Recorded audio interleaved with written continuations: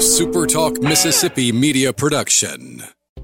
Are you a business owner looking for help with HR benefits and payroll? MWG Employer Services offers a wide range of services and can create a custom plan that fits your needs and budget. I was so overwhelmed with HR stuff. MWG Employer Services took all the stress out of it and even set up my payroll. I couldn't be happier. MWG Employer Services is here to help you succeed. Call us today at 601-206-7966 or go to MWGEmployerServices.com. You're listening to Sports Talk Mississippi On Demand, presented by Pearl River Resort. Escape to Choctaw, Mississippi and enjoy world-class gaming, the Dancing Rabbit Golf Club, and Geyser Falls Water Park. Escape to Pearl River Resort. To the junction, in the grove, and to the top. This is Sports Talk Mississippi. On your radio and in the game, right here on Super Talk Mississippi.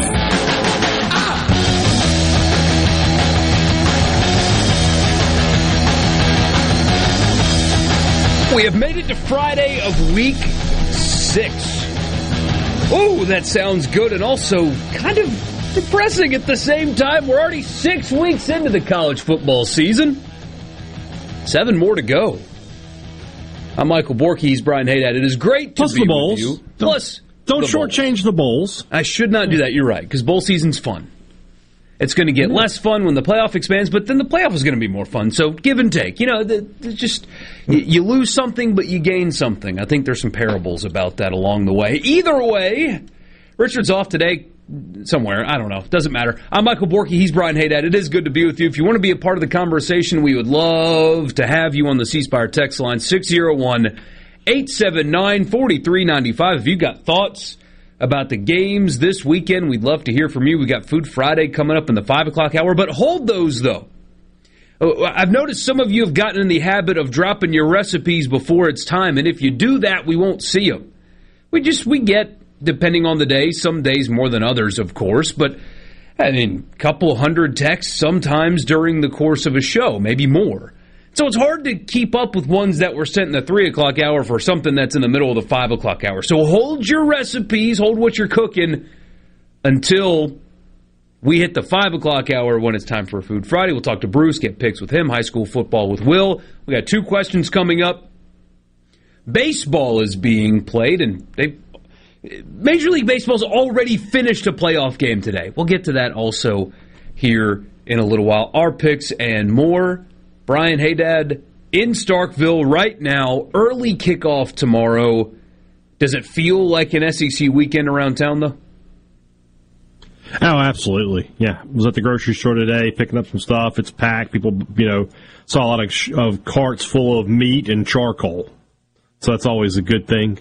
Went out to eat last night here in Starkville, and it was buzzing. There's a good buzz in town. So, yeah, feels like there's going to be a good crowd this weekend. I talked to some folks at MSU. They said they only got about 2,000 tickets left. Good. That have not been sold. So it looks like everything's coming together for a real SEC football atmosphere on this weekend. Yeah, 11 a.m. games are hard to sell out, but if you're inside of 2,000 short of capacity for an 11 a.m. game, it's pretty darn good as well. So we won't delay any more. This is my favorite content of the week, and it spawned from us and this is like 5 years ago on a Friday where we had exhausted all of the ways to talk about the games, and this just kind of popped into my head, and we have stuck with it.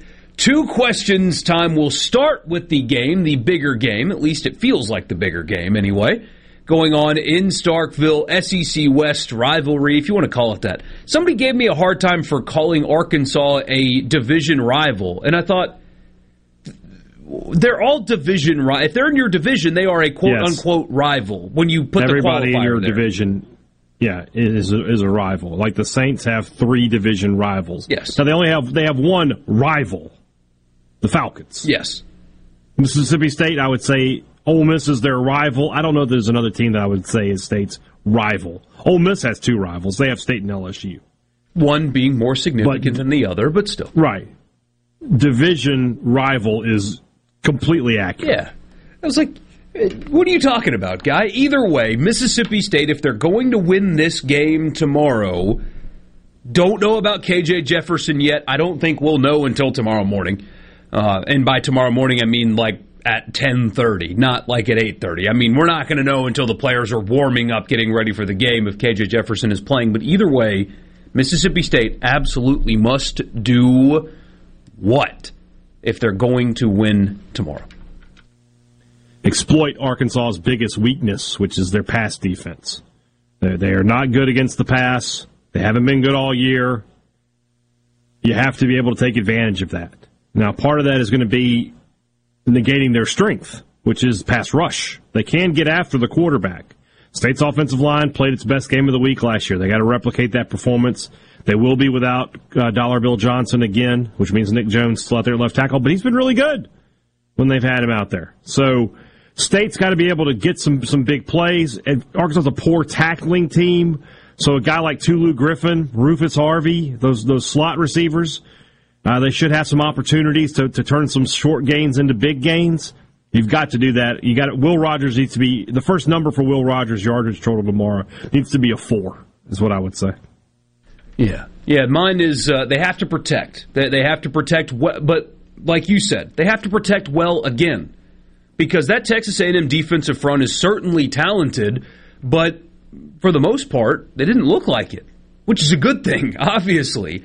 And when Will Rogers has had time to distribute the football, it has gone well for State. So we can do the whole, you got to play clean, all that stuff. I don't want to do that every week. You got to protect well again, because if you do, like you said, Arkansas has one of the worst pass defenses in the country.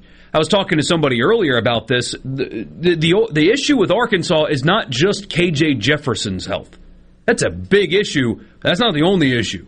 They are banged up in a lot of places, especially the secondary. So if you give Will Rogers time tomorrow, he's going to cook. Or he should anyway. I expect him to. So they absolutely must protect well again, because if they do, they're going to win the football game. If Will Rogers has time to distribute the football, State's going to win the game tomorrow.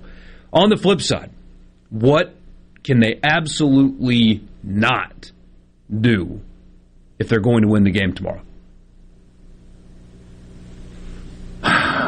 They can't be unbalanced offensively again. You know, State this has shown this year that when they run the football, that's when they're at their best. Obviously last week as well, but they ran the ball effectively against Arizona and Memphis as well. Didn't really need to against Bowling Green. That was sort of, going to be easy to do regardless. So you can't abandon the run. I know Arkansas's defense is good against the run. That linebacking core, Bumper Pool, Drew Sanders, they can stop the run.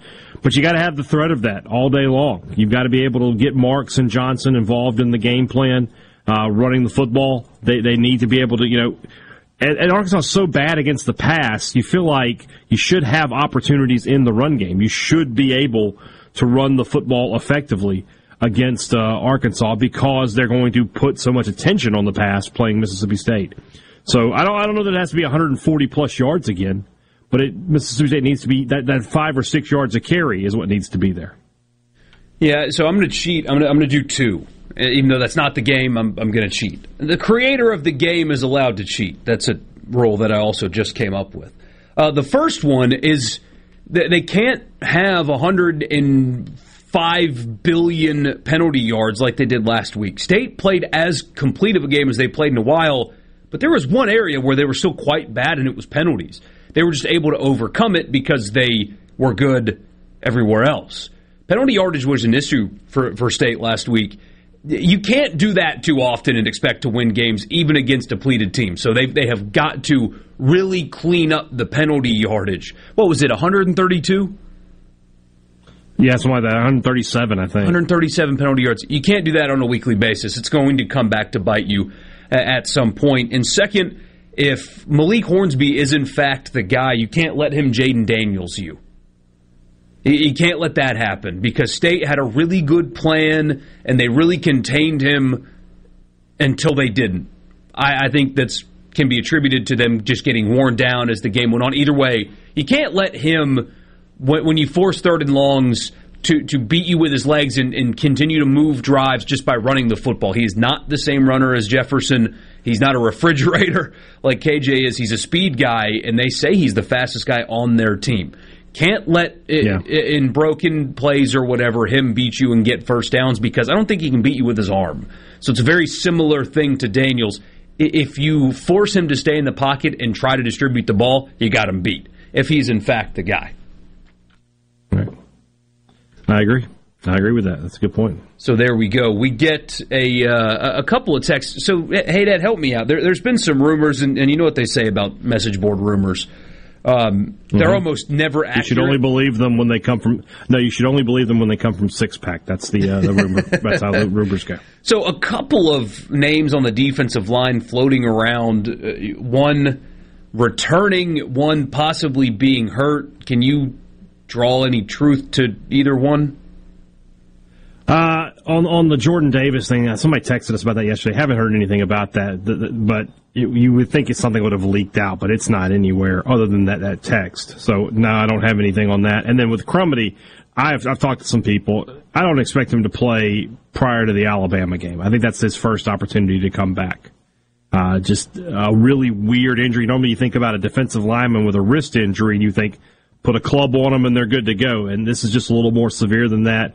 They're being very careful with him because, he obviously has a pro future, but he should be able to play in the second half of the season. 601-879-4395. We'll get to some of your messages and then turn the page to Ole Miss and Vanderbilt. What do the Rebels? We'll throw a little wrench in there, maybe throw a cover in there since they are a 3-score favorite. But either way, the 2 questions for them as well. Send your answers in. 601-879-4395 at Sports Talk Mississippi on a Friday. We'll be right back with that.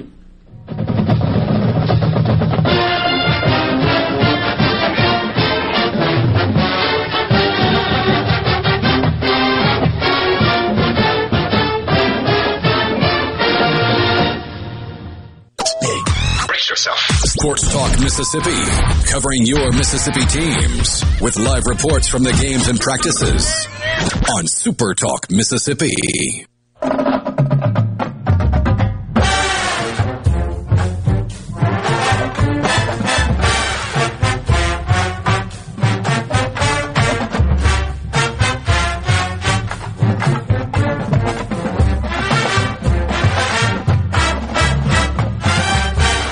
Says running the ball can keep Arkansas from pinning their ears back, but we're right, got to protect and throw the ball well. He also said that his friends make fun of him for texting our show too much. Hunter, your friends are the problem ones, not you.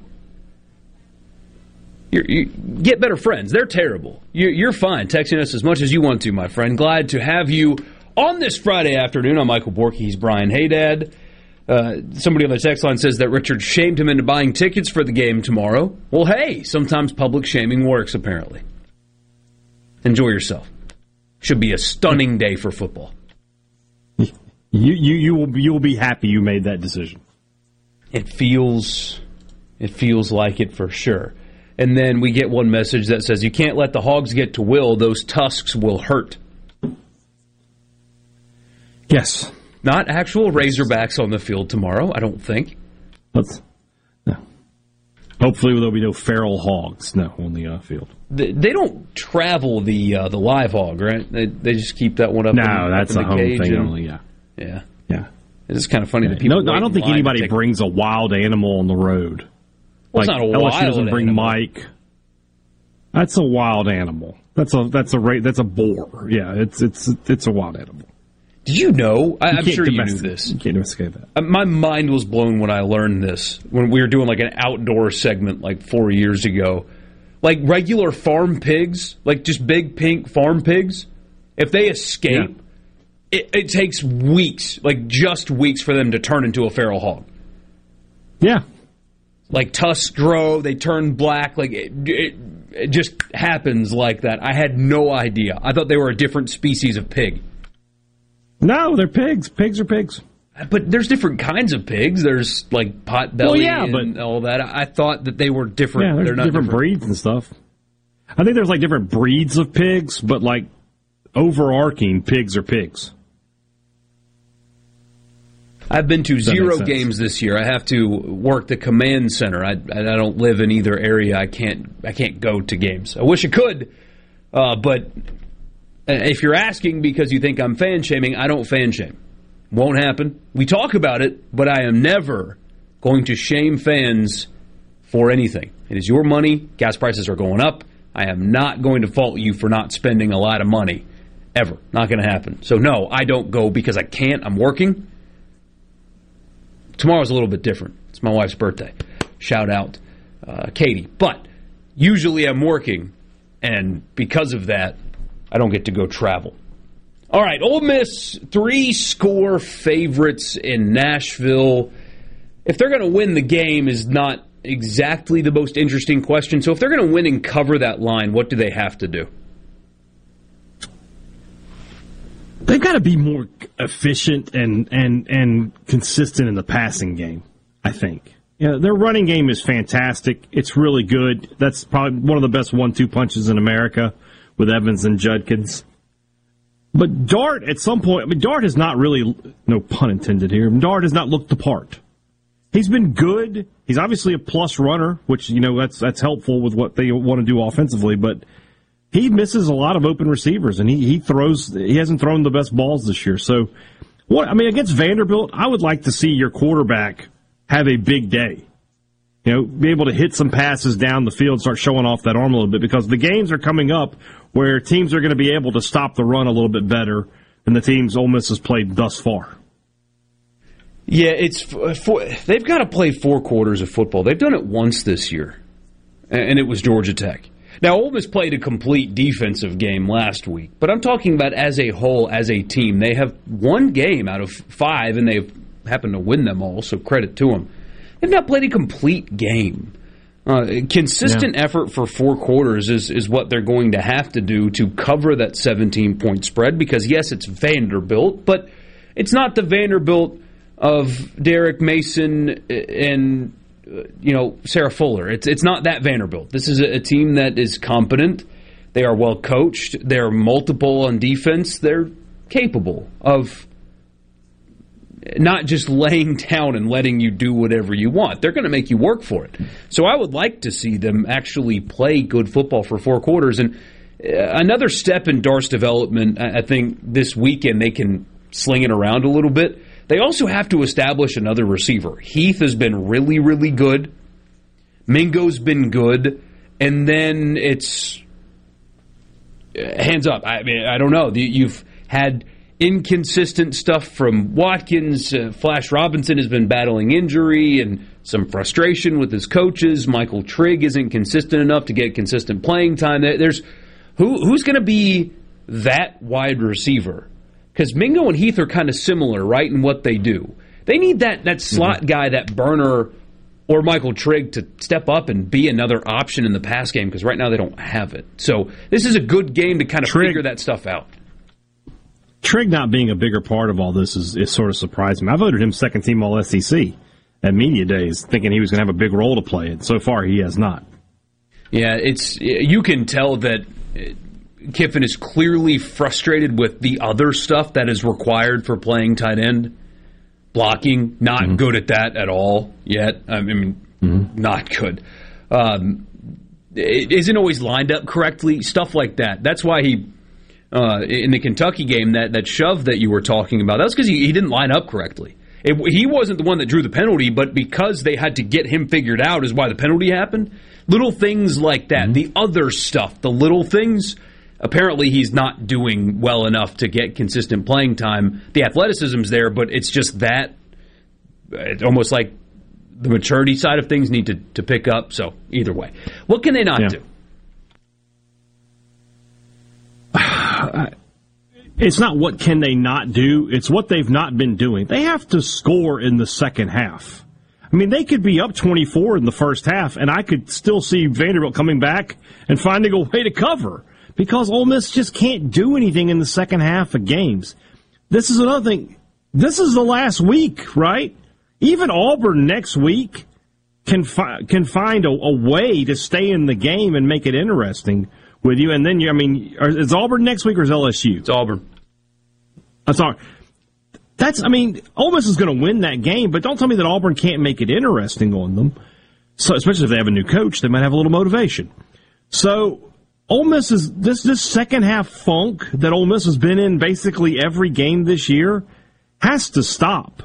You got to start playing two halves of football, and if you don't, then you're going to be 7-0, and then you got a real tough chance to be 7-5.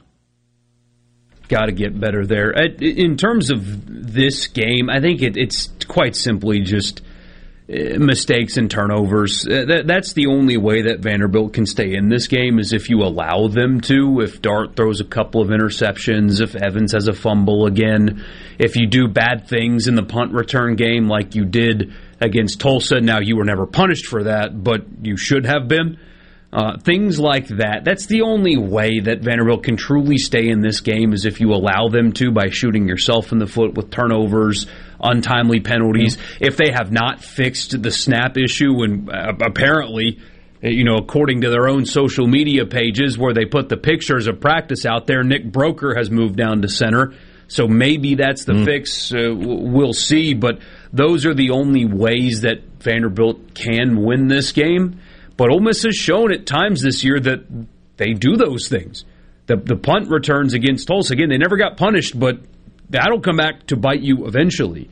You can't throw interceptions. You can't have fumbles. Dart has thrown an interception against Kentucky, really bad one. Zach Evans has fumbled a handful of times already.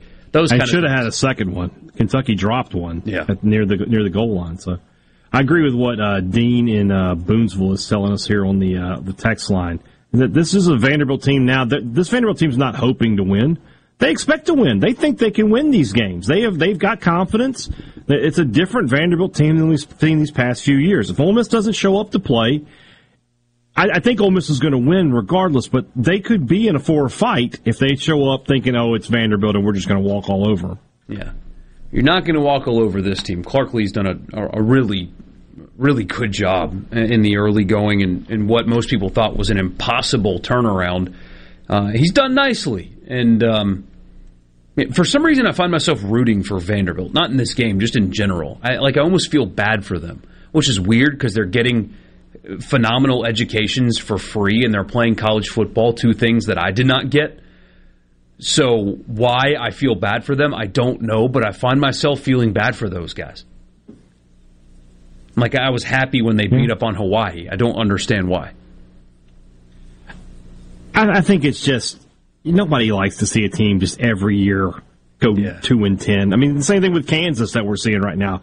It's fun. It's fun when the underdog wins. It's fun when the bullied get to fight back a little bit. Yeah, and Kansas is fighting back. So, hopefully, they beat Texas this year. That would be just chef's kiss.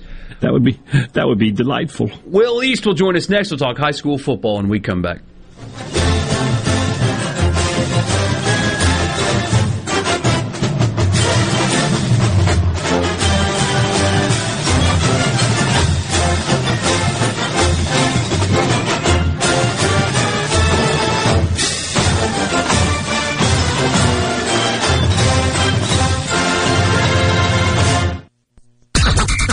Super Talk Mississippi. Check this out. Are you ready? Yeah! Sports Talk Mississippi.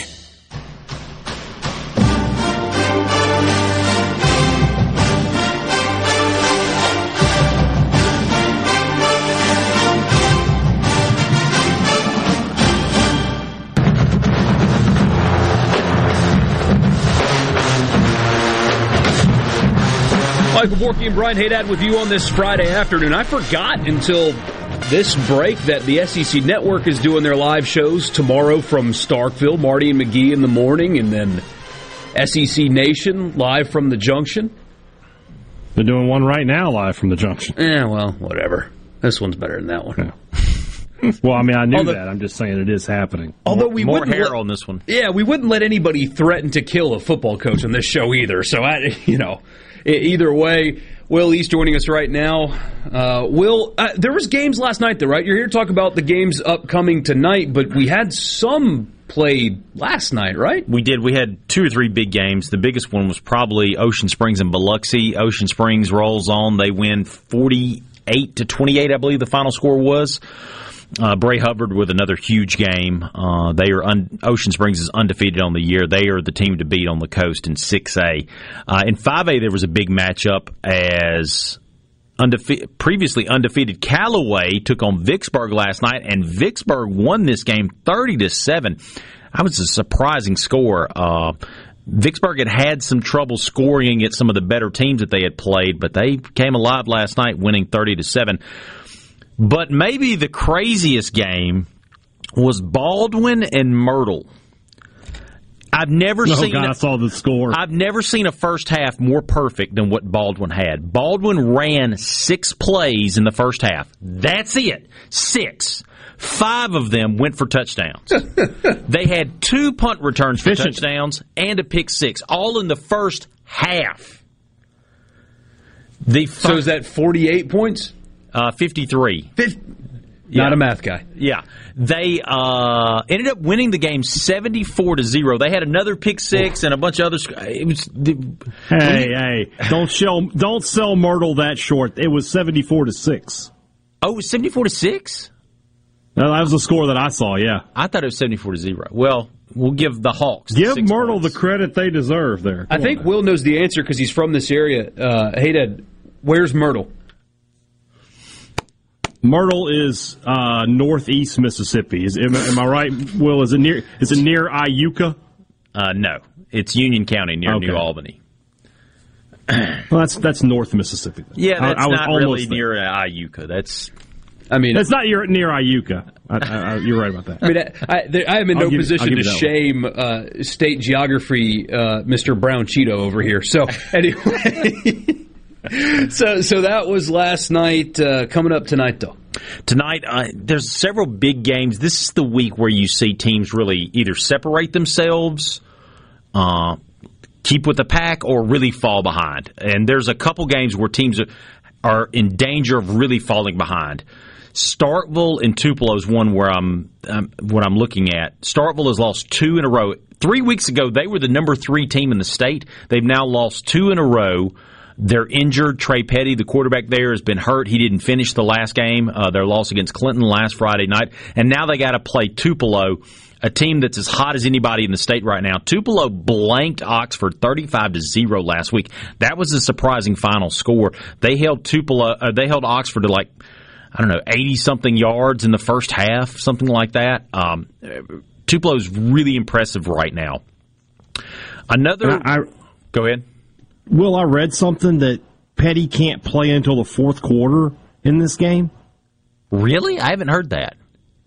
I don't know why. I don't know if it's suspension or what's going on there, but I saw they were talking about this game on 24/7, and Paul Jones said that can't play until the fourth quarter. I had not heard that. I know he got hurt in that Madison Central game a couple of weeks ago, and he did not play in the I don't think he played in the second half or parts of the third and fourth quarter in their game last week against Clinton. So that's a big game right there because Starkville cannot afford 3 losses in regional play right now.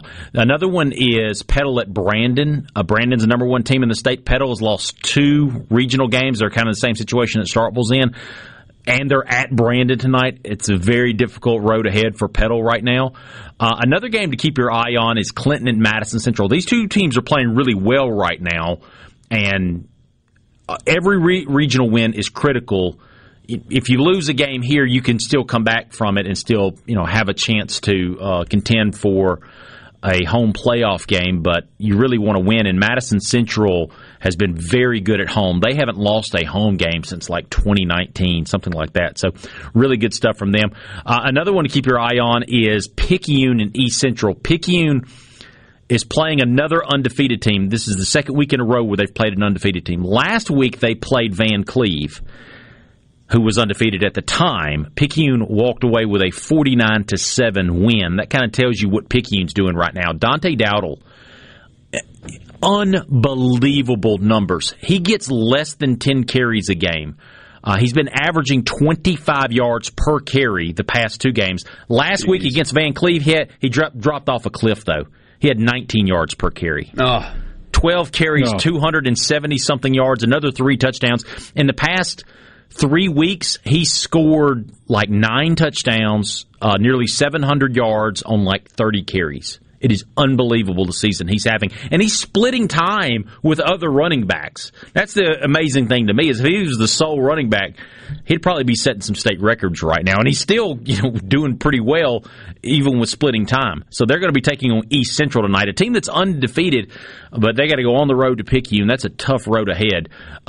Another game that I'm really interested in, and it's not just because it's a rivalry game, it's a regional game, but it also has a cool name, but also it's going to be a good game, I think, because of the matchup, and that's the Possum Bowl, fellas. You ever heard of the Possum Bowl? Bogue Chitto and Lloyd Star. We got the Golden Chicken Trophy.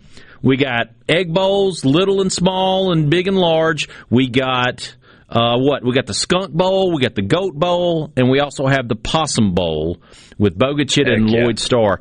And this one is, it's got a funny story behind it, and it's got a cool trophy, too. They have a... It's better with a name like the Possum Bowl. They have a trophy with a stuffed possum on top of it. I kid you not. And the story behind how it became the Possum Bowl, I'm going to tell it on the preview show here in a little bit at 6 o'clock. But basically it involves a bunch of dead possums. That's all I can say. But the game should be pretty good because both of these two teams are, I believe they're both 5-1 or 4-1, playing some really good football right now. So that's an interesting one. And then you've got other games. I would say Warren Central at Northwest Rankin. That's a game where Warren Central lost last week against Brandon, but they have a much easier schedule ahead of them. They've already beaten Oak Grove. They played Brandon last week. They have Northwest Rankin tonight. The rest of their schedule is pretty manageable. Northwest Rankin, on the other hand, who's 2-0 in the region, they have a much tougher schedule. They still have to play Brandon. They still have to play Oak Grove. So they need a win tonight as they host Warren Central. We get a message here, Aaron and Meridian, West Lauderdale and 4A playing Kosciuszko tonight. I haven't been keeping up with West Lauderdale as much. I think that they have. I don't remember. Does Dan Pierce still play for them? Didn't they have? Was his name? Who was the running back they had? Who was? I don't know. The son of a Mississippi State star running back. I can't remember his name last year. This is your area of expertise. Should be your area. I said Dampier, not Dampier. I'm an idiot. No. Was it DeCenzo Miller's kid? Yes, that's it. Yes, okay, that's it. I don't know if he's still playing or not. Let's see. What other games do we have? Is the Little Brown Jug, is that tonight? I think that it... No, that's at the end of the season. Somebody said Little Brown Jug. Oh, they were talking about the rivalry games. We've got better trophies around here than the Big Ten. I mean, they've got an axe and the old oaken bucket and then like a wooden turtle, but that's nothing on what we've got. Dave from Ripley, need the possum to have a name. It needs to be like, Perry the Possum or something. Perry the Possum. Let's see. David from Ripley says Ripley and New Albany. That is a good game. Ripley right now has one of the best defenses in the state. They've allowed like 28 points the entire season. They're going to be taking on a 5-1 New Albany team that's surging ahead. Oh, another interesting game in 1A football that I have to tell you about. Hollandale Simmons has allowed all of 8 points this season. That's it. 8 points total. They have 4 shutouts on the year. Tonight they're going to be playing McEvans, a team that is averaging something like 35 points per game. We don't concentrate a whole lot on 1A football for whatever reason, but there's always some interesting, crazy story going on in 1A football. So you got the preview show starting at 6 o'clock and then the scoreboard show coming up later tonight. That's right. Coming up later tonight, we'll have all kinds of scores and stories from you. We'll check in live with the Possum Bowl and find out. By the way, they used to do possum burgers at the concession stand. I kid you not, at the Possum Bowl. Like ground up possum, or did they just call them? I don't know if it was 100% genuine American Mississippi possum, but they called them possum burgers. Have you all ever eaten possum before? Yeah. You have, really? No. Yeah. What's it like? It's kind of greasy. I've not eaten possum. I believe that. They look like surprising, they would be. Yeah. We used to call them the chicken of Chickasaw County. Because there's so many of them,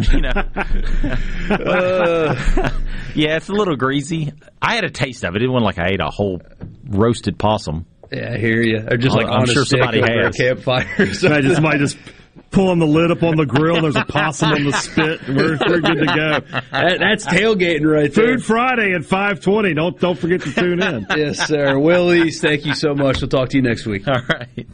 Sports Talk Mississippi. The quarterbacks in the SEC have been the walking wounded. We've got an update on one high-profile one and his status for the game tomorrow. We'll tell you who that is and what that injury is when we come back. Come on. Are we going to do this? Back to Sports Talk Mississippi. Keep rolling. 3, 2, 1. Super Talk Mississippi.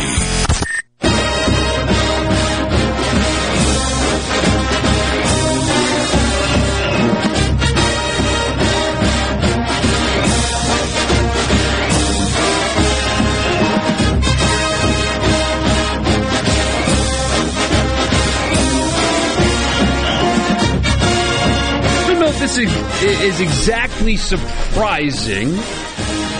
Aaron Wilson, who covers the NFL for the Pro Football Network, so dipping into the college ranks says that Alabama quarterback Bryce Young, he has that AC joint sprain in his shoulder, is expected to miss the game tomorrow against Texas A&M as a precautionary measure after he sustained the injury against Arkansas. I haven't seen college football people confirm that yet, but I've also not seen anybody deny it either. So maybe Mr. Wilson is accurate here. Hey, imagine 5-6 weeks ago us saying that Alabama would be able to sit the Heisman Trophy winner for a precautionary reason against Texas A&M. Hey, not that he's really, truly unable to play. They're just being careful against an outmatched opponent. I wonder if after they made that decision, Saban smiled a little bit. Just knowing that he can. Yeah, I'm sure he did. Just deep in his soul that it's precaution either way. So, yeah, maybe no Bryce Young tomorrow. I don't think it makes a bit of a difference. I think A&M's in a bad way right now, and it's only going to get worse. I mean, if you look at the rest of their schedule, a losing season is on the table. Yes, it's they have to drop one we're really not expecting. Like we expect them to lose tomorrow. Expect them to lose to Ole Miss at this point. Probably expect them to lose to LSU. But now we're talking about: are they going to lose to South Carolina? Are they going to lose to Auburn?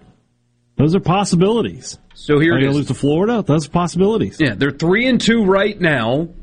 Everybody assumes they're going to lose to Alabama tomorrow, along with me. So 3-3 going into the bye week. So they're 3-3. Tell me what their record is in these 6 games. At South Carolina, Ole Miss and Florida at home, at Auburn, UMass, LSU at home. I give them, guarantee them, give them one win in those 6 games. Now, I think they will win more than one in those 6 games, but I can only say they will. I think they're 3-3. I think they beat South Carolina. I think they beat Auburn. I think they'll beat UMass. 6-6. Now we really oversold them with that graphic. It's too bad. It's really funny. But Texas 8-4 is just not enough. Texas 6-6 doesn't really roll off the tongue the same way. No, but if whatever their record ends up being, I'm going to remake the graphic with their record. And they could beat Florida. I don't see them beating Ole Miss right now. Ole Miss, A&M can't stop the run, and that's Ole Miss's bread and butter. Yeah, they won't be the favorite. And then LSU, no, they certainly won't. And then LSU. They just have never won. I don't think they've ever won at Tiger Stadium. So I don't think they start this year either. Now the next question, because I was just kind of opining about this over coffee this morning. If they go 6-6, there are going to be influential people there that call for Ross Bjork to terminate Jimbo Fisher. Regardless of how the rest of this year goes, can you really? I'm not saying do they have the funds, because I think they could pay the buyout. I think they could do it. But can you pay an $85 million buyout And I'm sure because he's a Sexton client, it's within 60 days or whatever of termination. Yeah, it's at least half of it is, yeah. I would say two things. One, I would fire Bjork first. There's no way I'm letting him hire the next guy. Absolutely not. And then two, the buyout is the only reason they're not going to fire him, right? This is year 5, and they're going to go 6-6, have his worst year. Any other normal coaching contract, and he would be out the door. Nobody would blink an eye. Nobody would bat an eyelash. The money's the only reason people are saying he can't do it. But if you have the money, then who cares? Nobody can sit there and say with a straight face, well, they should have given him more time. He didn't get enough time. He had 5 years. So the money is the only reason you're worried about this. If you've got the money, cut the check, get him out, get a real coach in there. Yeah. And fans, I understand A&M fans doing the, he's playing 19 freshmen and all that stuff. I get it. Whose fault is that? Whose fault is that? Number one. And number two, it's like you said, it's not like this is a scenario where he's got to get his guys in. This is his team. Every player on it is a Jimbo signee. Every single one. You're hearing Sports Talk Mississippi. What? This is so awesome. On Super Talk Mississippi.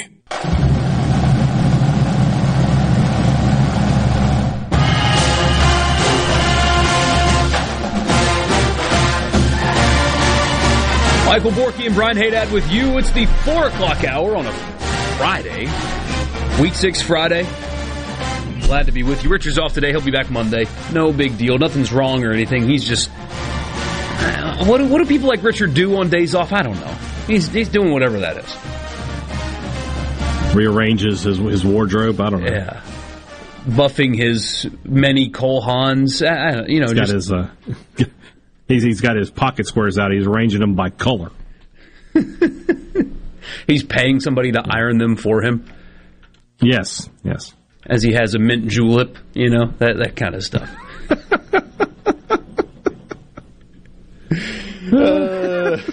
Before we get into it... I'm just picturing him sitting at the table with a mint julep, be like, those pocket squares done yet? Ringing a little Hurry bell up, for I some gotta reason. Go. Yeah. Not a cowbell, but just a bell. Yeah. Matt in Tupelo says, Jimbo is the used car salesman. If you go 6-6, Bjork and Jimbo will be out of there. Although I disagree with that. I do think that he will see 2023 regardless, but still. He said between Auburn and A&M, Hugh Freeze is bound to be back in the SEC by the end of the year. Do we think that Sankey would allow him back? So here is my guess. Yeah.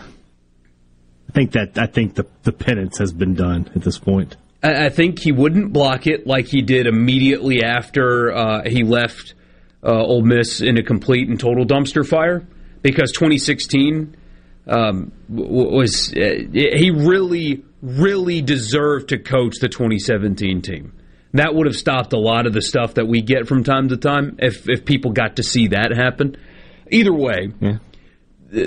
Hires were blocked, or inquiries were blocked. I think Alabama wanted to hire him as their offensive coordinator, and they were told no. And they wanted to do that, and they were told no.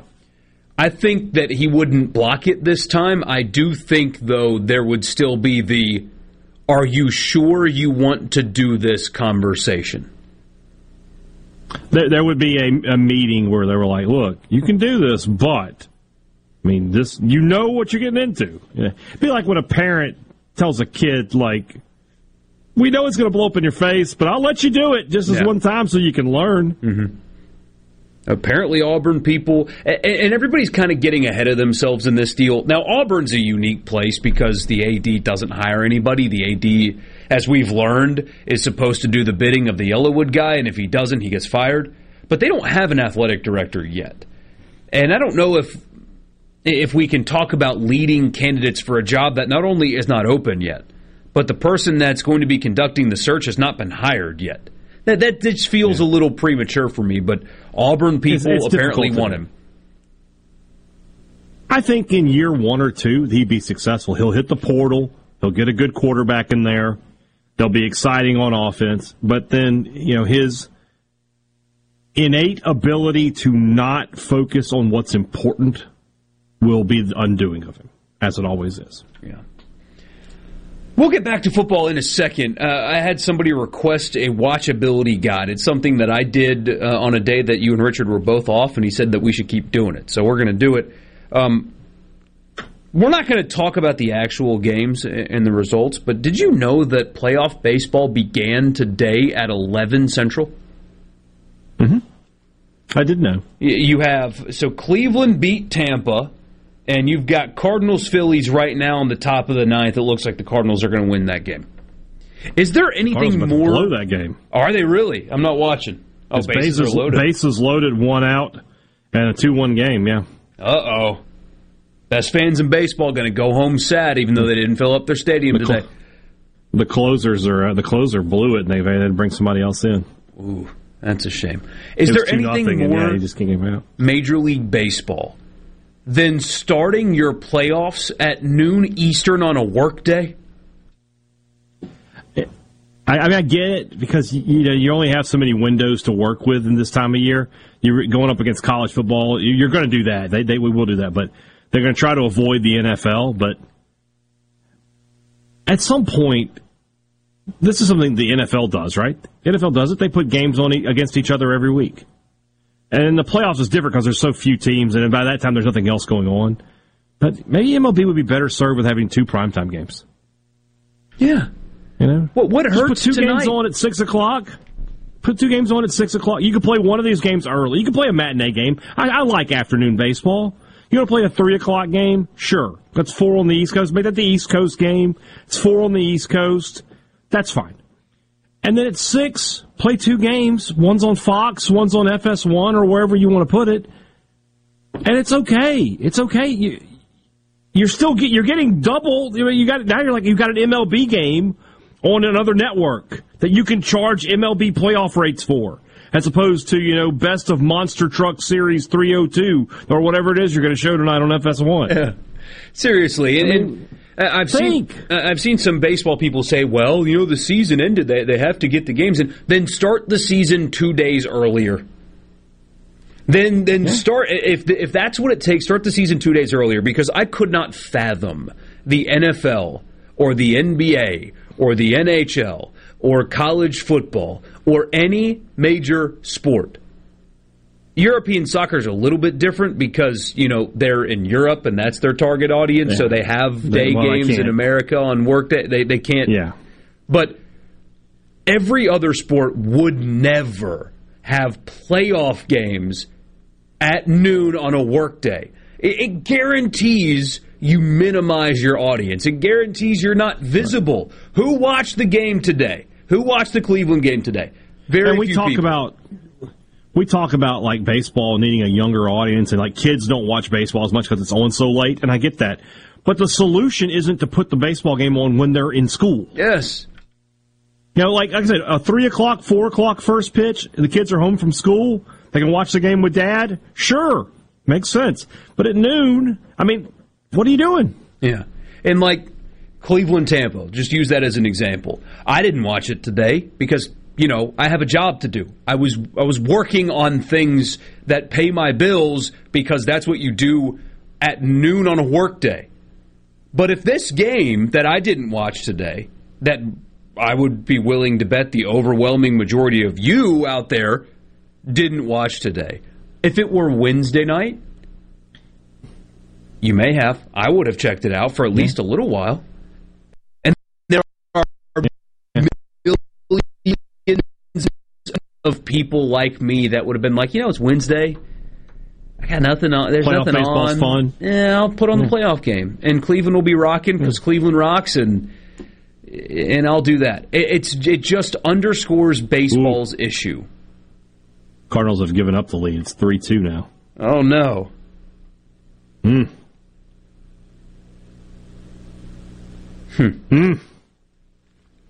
That's a shame. But that's the point. Yeah. I don't really have a whole lot of love for the Cardinals. So. Benny in Circle says March Madness starts at noon on a weekday, but March Madness... spring break. It's spring break.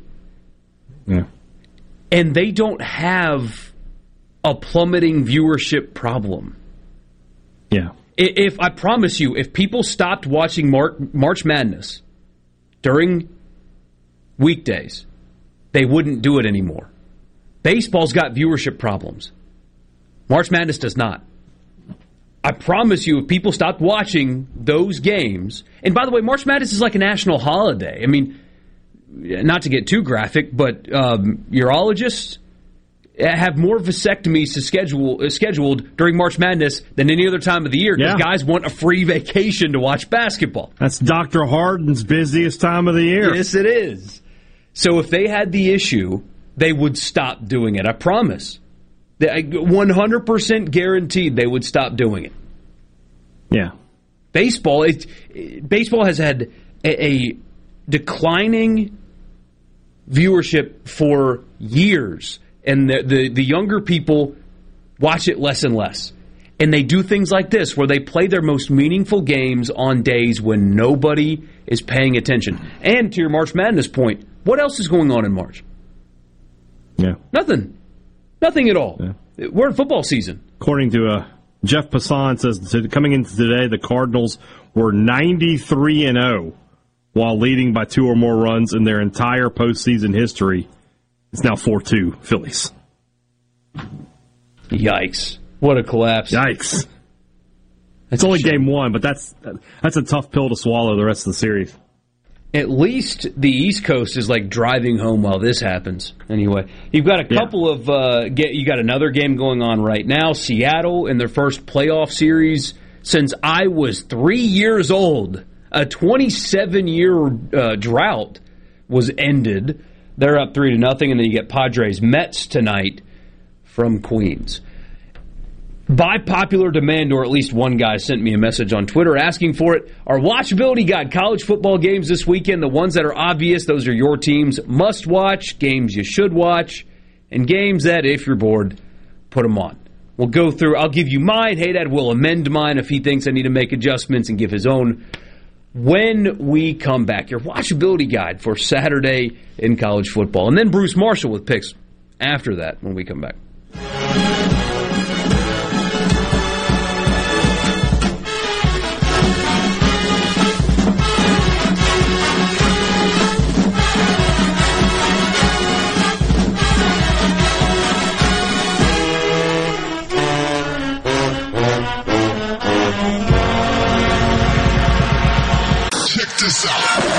Sports Talk Mississippi. Super Talk Mississippi.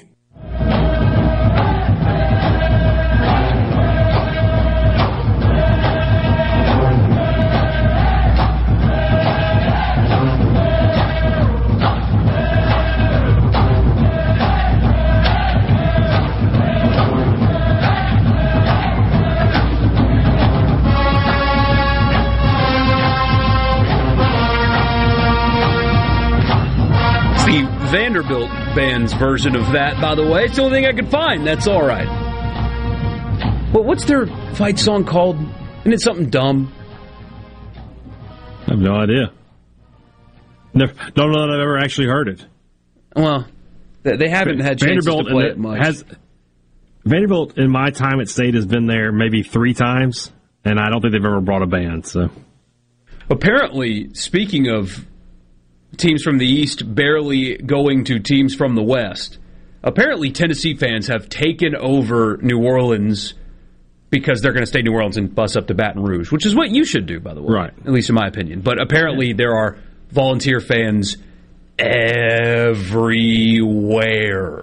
in the New Orleans area right now. They might take over that stadium tomorrow, but they will be well represented. It was the same way when Georgia was down there a couple of years ago, and Georgia hadn't been in Baton Rouge in like a decade.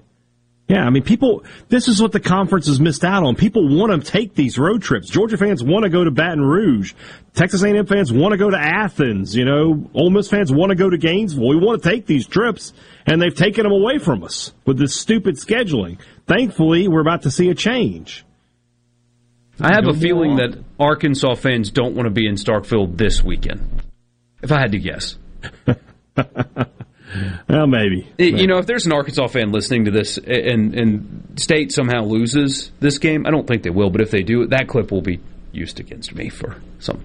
Probably so. It'll be all right. That's all right. All right, watchability guide. So the categories were the obvious, the must-watch, you should watch, and if you're bored, We'll see if Haydad agrees with my list. The must-watch, or the obvious, are your teams. You're going to watch your teams play, so I don't even need to bother to tell you to watch them. If you're a State fan, you're going to watch your team tomorrow. Hopefully you're going to be there to watch your team tomorrow because they deserve the environment that, honestly, I expect them to get. I have a feeling for 11 a.m., they should be pretty charged up. I hope so. I think they will. If you're an Ole Miss fan, you're going to watch your team play. If you're a Southern Miss fan, you're going to watch your team play. So that's the obvious. We'll kick that out. Must-watch games for the weekend. I've got 3, 2 of which at 11 a.m., so directly competing with State Arkansas. LSU, Tennessee, I think is the game of the weekend. I do. I think it will be the most compelling game of the weekend, and it happens to be at 11 a.m. Tennessee with the high-flying offense. Hendon Hooker, I think, should be getting some Heisman buzz in the early season. He's been phenomenal, but Tennessee struggles in the back end of their defense on the road in Tiger Stadium. I think that's as must-watch of a game as you can get this weekend for sure.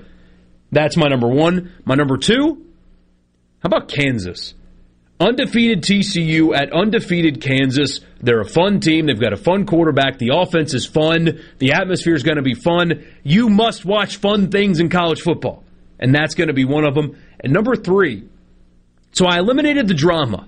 I'm not talking games that you have to watch because of drama. I'm talking about just football. Utah, UCLA at 2:30. So if Auburn, Georgia becomes what you think it's going to be, flip on over to Utah, UCLA. Great quarterback play in that game. 1 loss combined between the two teams. The Pac-12, aside from USC, kind of decided in this one, maybe.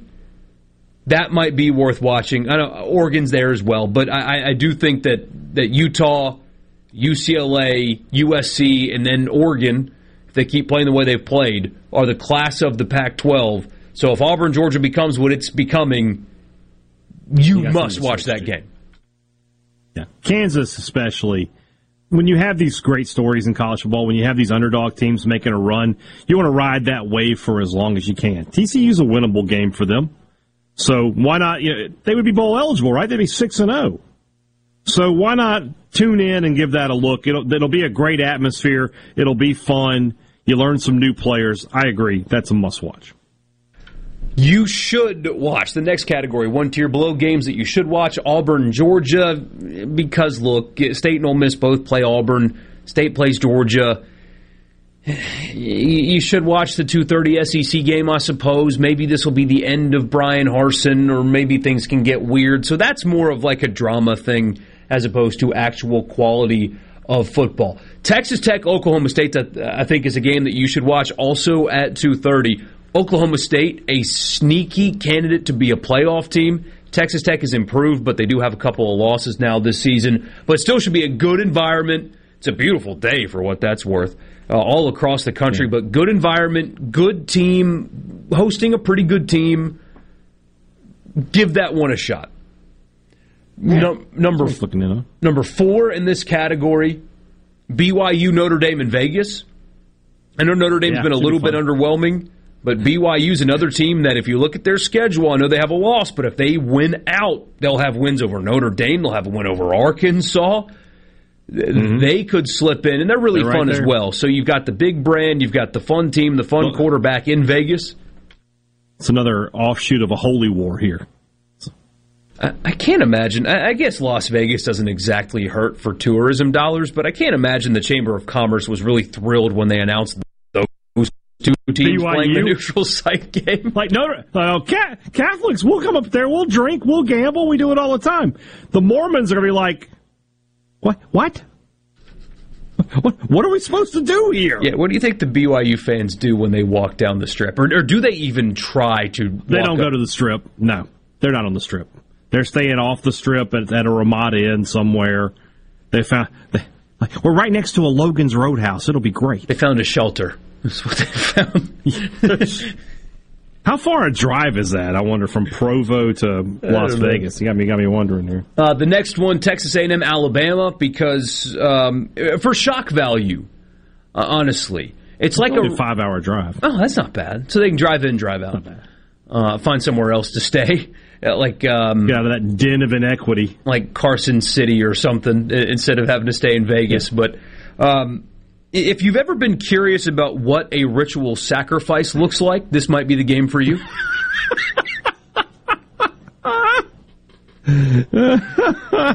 And then the last game you should watch, Washington State at USC. One combined loss between these two teams. Washington State playing better. USC, it's at night. It's in the Coliseum. You should watch that game. Any qualms there? No, I'll add one. Go for it. Texas-Oklahoma is always an exciting, entertaining game. And the fact, I like watching two big-name teams that aren't playing as well because they'll be desperate to win. Both of those teams are going to be desperate to win that game because at the end of the season, that might be all they have to hang their hat on. So, that's definitely one you should tune in for. And I know it's early with all the state game and the LSU game going on, but maybe put the laptop on that one.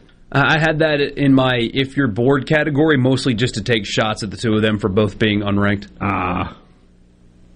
The 11 a.m. slate is busy this weekend. It's busy. A lot going on. The other two I have in the if you're bored category, South Carolina, Kentucky. Will Levis play? Will he not play? We don't know. Either way, I'm not going to try to sell you on that. You got to watch South Carolina, Kentucky because you know how that sounds.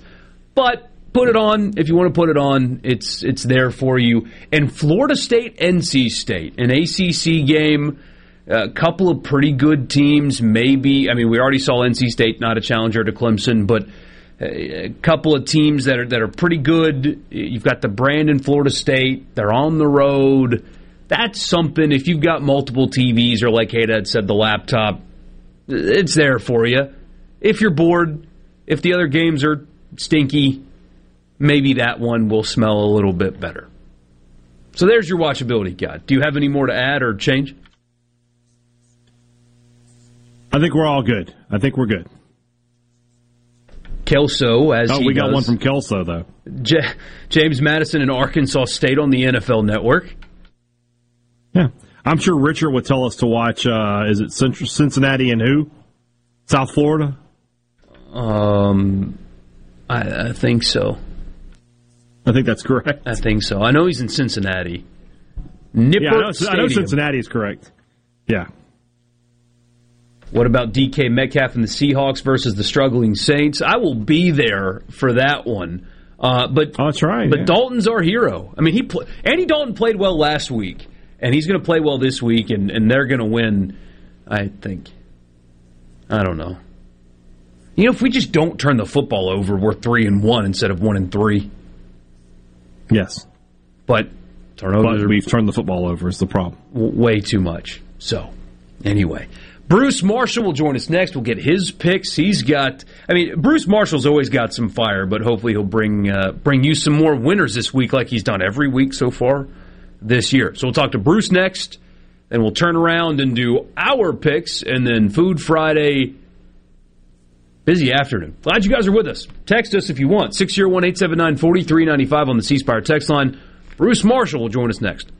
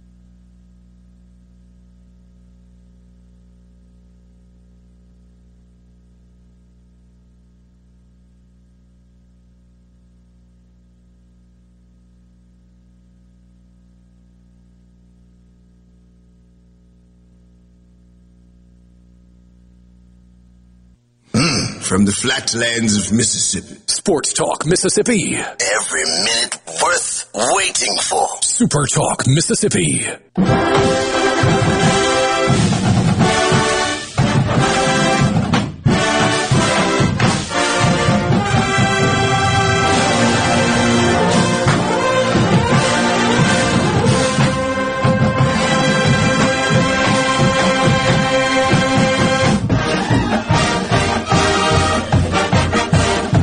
Michael Borky and Brian Haddad with you real quick before we get to Bruce Ben. We got to give a shout out to Ben, more specifically Delta State. Ben reminds us every week about Delta State. We appreciate you, Ben, and we appreciate the good people at Delta State. They're 5-0, number 13. They're on the road this weekend at North Greenville in upstate South Carolina, where I'm from.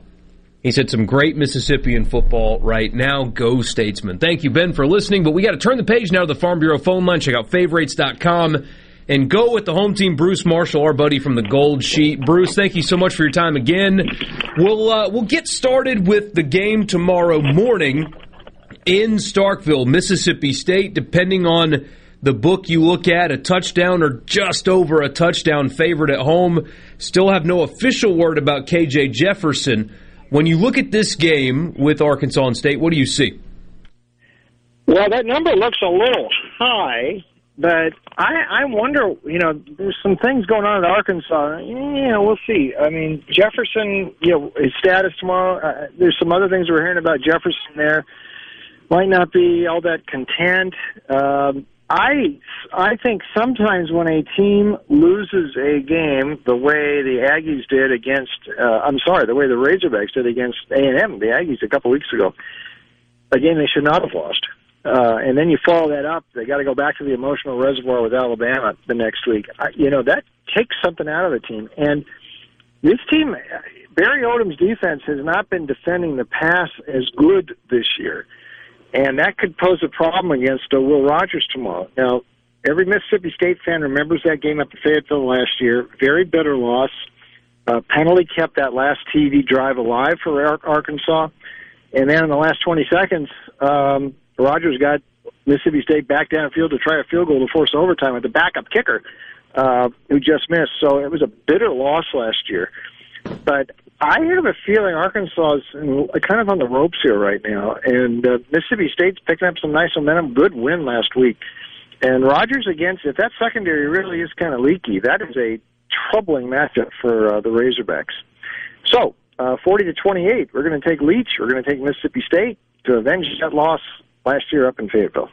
40-28 is also it's the over, right? Yes, that's over 57.5 as well. So State, the points and the over, says Bruce Marshall. You've had a finger on the pulse of Ole Miss the last couple of weeks. You got the cover for Tulsa correct 2 weeks ago, and you got the Kentucky cover right last week with us. So Ole Miss, a 17-point favorite on the road in Vanderbilt. You're the expert. Tell us what's going to happen here. Yeah, this is a big slug, and I hadn't talked to any of you guys or Rich this week, but I did talk to Brett Norsworthy up in Memphis, and he's on the Rebel crew, and he's a little worried about this game, just because of possible flat spot. Especially last week, it was a very emotional game against Kentucky. Vandy, we'll see. I mean, A.J. Swan, the freshman quarterback, looks kind of a gunslinger, and he really whips the ball around the yard, and they've made a little switch. Mike Wright, who was the running quarterback, he was there the first couple of games for club, sort of switched him to a wingback where I think he might be more effective. The question I have about Vandy, though, is the defense, which has not impressed me one bit. Sam Hartman rolled 6 weeks ago, threw for 4 TDs. Bama, 55 points, no sweat, a couple weeks ago. Elon gained over 500 yards against this defense. Northern Illinois, Lombard. I don't think Clark Lee's defense is any good, and I've watched them, and they are slow reacting. They're not aggressive. They're not as good as Derek Mason's defenses, even though the program might be further along if Swan is a better quarterback than Mason had. Nonetheless, 41-19, I'm going to do it here reluctantly with Ole Miss. I think Vandy's got too many defensive concerns. And Ground Kiffin, fifth-ranked rushing team in the country. How about that? I think ends up telling the tale here in Nashville. Bruce, before we continue, tell the people where they can get your picks and your work. Yeah, check us out online, goldsheet.com. Hey, how about our Gold Sheet Extra publication and the NFL Technical Plays of the Week, 10-0 after we got another under last night in that Indy-Denver game. That was pretty easy. Got another one coming up this week. All of our picks, my picks up there too. Also add Vegas Insider and DonBest.com. Bruce, everybody's looking at this Alabama-Texas A&M game. Max Johnson, we know that he's out. Now there's rumors that Bryce Young's not going to play. Does any of it make a difference in this game? Alabama, a huge favorite. I don't think so, although it's CTV. I mean, all we were missing back in spring was Vince McMahon when Jimbo and Nick Saban had that little feud there on the social media. Alabama players remember that, though, so we'll see. This is also revenge from last year. Not too often do we see Bama in revenge, but Saban has covered his last 4 in that role. Milroe probably starts at quarterback. He will do it a little bit differently than Bryce Young, but nonetheless effective. I mean, he looked like Bob Hayes running out in the pocket last week. That sort of speed, that 77-yard run. Plus, you throw in Gibbs 270-plus yard touchdowns. I mean, they hit Arkansas for 3 touchdowns in the fourth quarter to put that game away without Bryce Young last week. Jimbo's got some problems with his offense. He's probably got to go back to Haynes King this week. Johnson wasn't really doing any better than King anyway at quarterback. He has got some real issues there. He can't get this quarterback thing right. Saban mad, Alabama mad, revenge, all that. I think it adds up pretty bad for A&M, which got popped last week in Starkville as well. 45-16 Bama. I think Nick gets his revenge, and Bama probably covers the spread. A lot of points in the SEC this week with Bruce Marshall running the show. Bruce, one game in the SEC I have no feel for. I can't get an idea. Florida and Missouri. Florida's up to an 11-point favorite. Mizzou has had some opportunities these last couple weekends to get wins. Florida hasn't been overly impressive. Who do you like in this game? I think there's some real indicators of progress at Mizzou, and they really should. They did everything but win that game at Auburn 2 weeks ago. And then last week, that was pretty good. Keep the sharp objects away from Eli Drinkwitz. They could have had 2 wins in a row here, including a statement win over Georgia last week. That's more than what I'm seeing from Florida, which, by the way, dropped 8 straight as a favorite until Eastern Washington showed up and moved that game to Sunday after Ian last week. I need some more evidence to be convinced we can trust Anthony Richardson laying this many points. And it looks like, Brady Cook is cut down the mistakes, at least, running Eli Drinkwitz's offense. And if he can continue in that vein, I think Mizzou stays close here. I just, from what we've seen, Mizzou doesn't look all that bad, and Florida is very, very shaky as a favorite. So 24-20 Gators, my score forecast there. If Mizzou can play Georgia that close, they can play the Gators close. And I think this will be a tight one in the Swamp. Last one with you, Bruce, and we'll let you go. The fan favorite here is the game that you are looking at, that you like, that we might not even know is happening, let alone have a feel on it. So what's that game for you this week, the off-the-radar game or off-our-radar game that you really like? Yeah, this will be in the Pac-12, so it's actually a Power 5 game. But I think Arizona is a pretty live dog against Oregon tomorrow. Bo Nix has played better in recent weeks, but Oregon out on the road has failed to cover 5 straight away from Autzen Stadium. Even Phil Knight would tell you they were lucky to win that game at Washington State a couple of weeks ago. Arizona's not bad. They've got a real quarterback now to run Jed Fish's offense. Jaden DeLora, the transfer from Washington State, putting up some really good numbers. They did not have a quarterback last year, and that's one of the reasons Arizona was so bad. They look like a real team. You're getting almost 2 touchdowns here at home. I think Oregon's going to have a real scrap on its hands, so let's take Arizona in this one in Tucson. Bruce, thank you so much for your time. We'll talk to you again next week. Okay, Michael. Thank you. That's Bruce Marshall of the Gold Sheet, goldsheet.com. A quick recap. He took State to cover and the over. He took Ole Miss to cover and also, I believe, the over. I got a kick out of him talking about the NFL game last night, the easy under, an overtime score. Once again, you guys get on me about watching soccer, but you'll watch that Thursday night game. That was just mean. That was torture. I'm going to play something for you. A local post-game show in Denver. Now, here, they roasted that game last night. You've got to hear it. I was laughing over coffee this morning listening to these two guys absolutely destroy the alleged football game that they watched before that. We'll play that for you next, then we'll give you our picks, do Food Friday, and get you on out of here into your weekend. I'm Michael Borky. He's Brian Haydad. We'll be right back.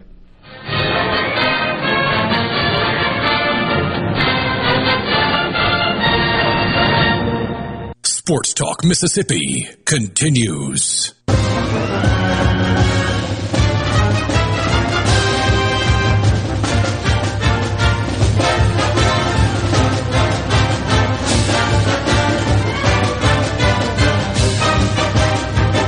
Yeah, it was one of the worst football games you could watch last night. It featured Russell Wilson and Matt Ryan, two guys that might find their way into the Hall of Fame.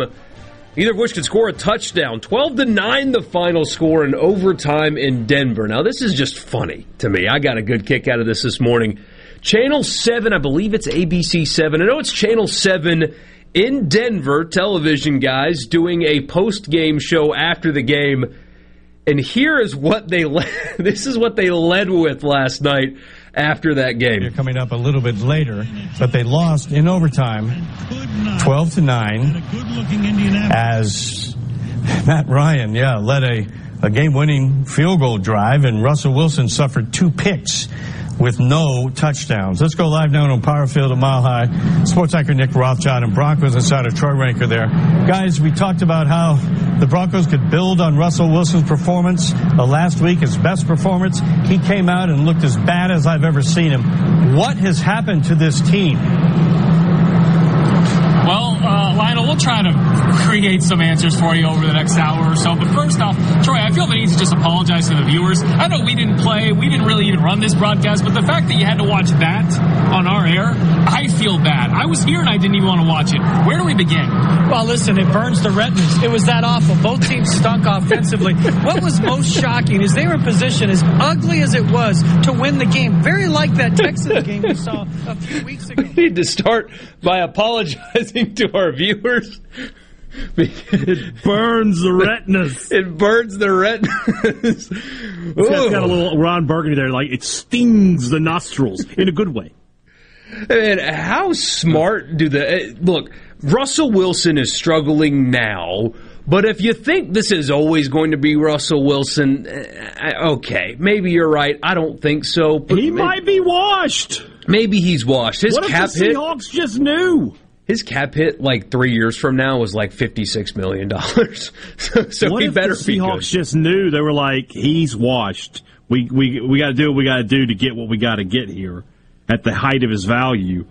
Maybe Pete Carroll outthought the room. They look super smart right now. Geno Smith is playing really good football. They got a bunch of stuff in return for Russell Wilson, draft picks, all that stuff. Yeah. I didn't expect this. I didn't. And they are so bad. And what's crazy and disappointing, it's kind of similar to the issue in New Orleans. They've got a Super Bowl caliber defense. Yeah. They lost a game without giving up a touchdown in overtime last night. They played 60 minutes plus and didn't give up a touchdown and lost the game. Yeah. Just hard to fathom at that level. And I saw some people today saying, oh, well, are we now suddenly so out on great defensive performances? I thought, okay, they were good, but a lot of that had to do with pathetic offense as well. It's like saying the 3-2 game was great defense. It wasn't. Tom Brady's right. There's a lot of bad football being played right now. Josh and Laurel says, I guess I just love football. If it's a close game, I like it no matter the score. I mean, I watched too. I wasn't proud of myself, but I watched it. I didn't watch a single play. Not one snap. You didn't log into. I feel better for it. No. Your retinas are still intact, so at least there's. Well, they probably need to be burned. Without the glasses, they are useless. Can't see anything. Oh, man. That's the kind of energy you get towards professional football, by the way. That's not unique to Denver. When you play poorly, the media does not Speaking of that, especially in the NFL, because they don't, everybody's getting paid. They don't care. Which, this is a longer conversation for another day, but I've actually talked to some friends about this. When criticizing college football players, it used to be, well, you shouldn't say anything because they're just kids. Well, first of all, they're not just kids.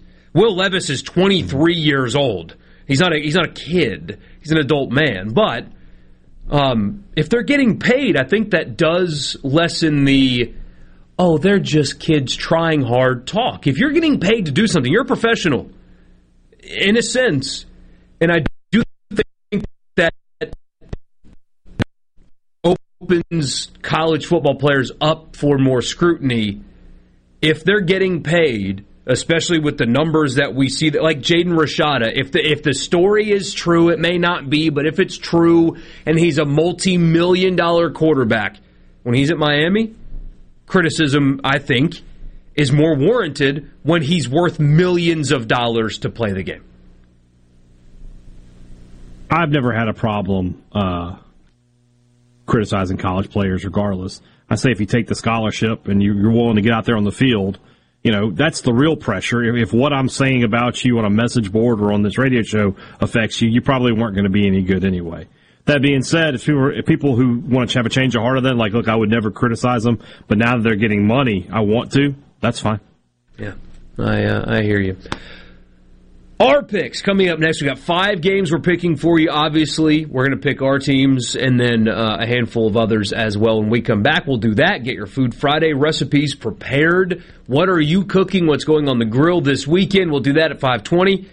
I'm Michael Borky. He's Brian Haydad. This is Sports Talk Mississippi. Our picks when we come back.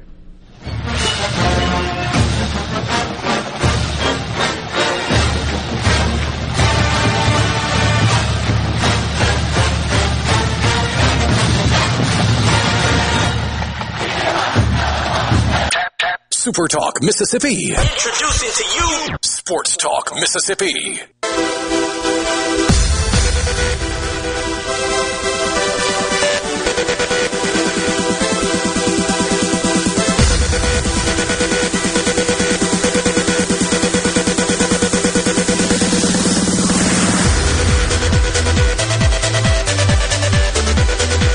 It is not too late. If you want to get in on the Pulse Pick 6, you can do just that. It takes 45 seconds to do. No email address, nothing. You don't get signed onto a list. We're not going to mine your data and sell it off to a Chinese content farm or anything like that. That's not what we do here. As far as you know. Somewhere along the way, my phone number got sent to a Chinese content farm because when they accidentally forget to put the blocker in the program, I get calls from mainland China a couple times a day. That won't happen to you. That's not what we do here. Polks Pick 6, supertalk.fm/Polks, Polks, Pick 6. There are 6 games. You just pick a winner. And then for the tiebreaker, a score prediction. And if you win, we send you some sausage. Some what? Some sausage from Polks. No. No. Sausage. Horrible. We won't do anything with it. The only reason why you have to put your email or phone number in the list is so if you do win, we can contact you. That's it. We don't collect anything. I had somebody ask me about that. Like, what do you do with our email addresses? Literally nothing. We only contact the winner, and that's it. Otherwise, nothing happens, so you won't be getting calls like me from mainland China.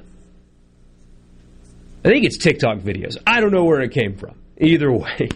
It doesn't matter. It does not matter because that won't happen to you. It is time right now for the College Football Fix, and you know what we do on Fridays. For the College Football Fix, it's our Picks segment, presented by Ford and your local Mississippi Ford dealer. If you've got the time this weekend after the state game, since it starts in the morning, test drive an F-150. Or if you're not making the trip to Nashville, although a lot of you are, if you're not making that trip, spend your morning doing the same thing. You'll find out quickly why it's been the best-selling truck in America for almost 5 decades at your local Mississippi Ford dealer. All right, hey, now we got 5 games. You're coming off of 8 wins in the last 2 weeks with just 1 loss. Pretty special. Correct. That's right, Mike. So likely things are going to start getting worse, but maybe not this week. Maybe not this week. Or maybe I've just got the gift. Maybe you do. So far, it's hard to argue against it. This will be a good test this week. Tennessee is a 2.5-point favorite tomorrow morning in Tiger Stadium. I'll tell you what surprises me about this line is that it's so low. What have we seen from LSU that makes you think that they can hang with Tennessee?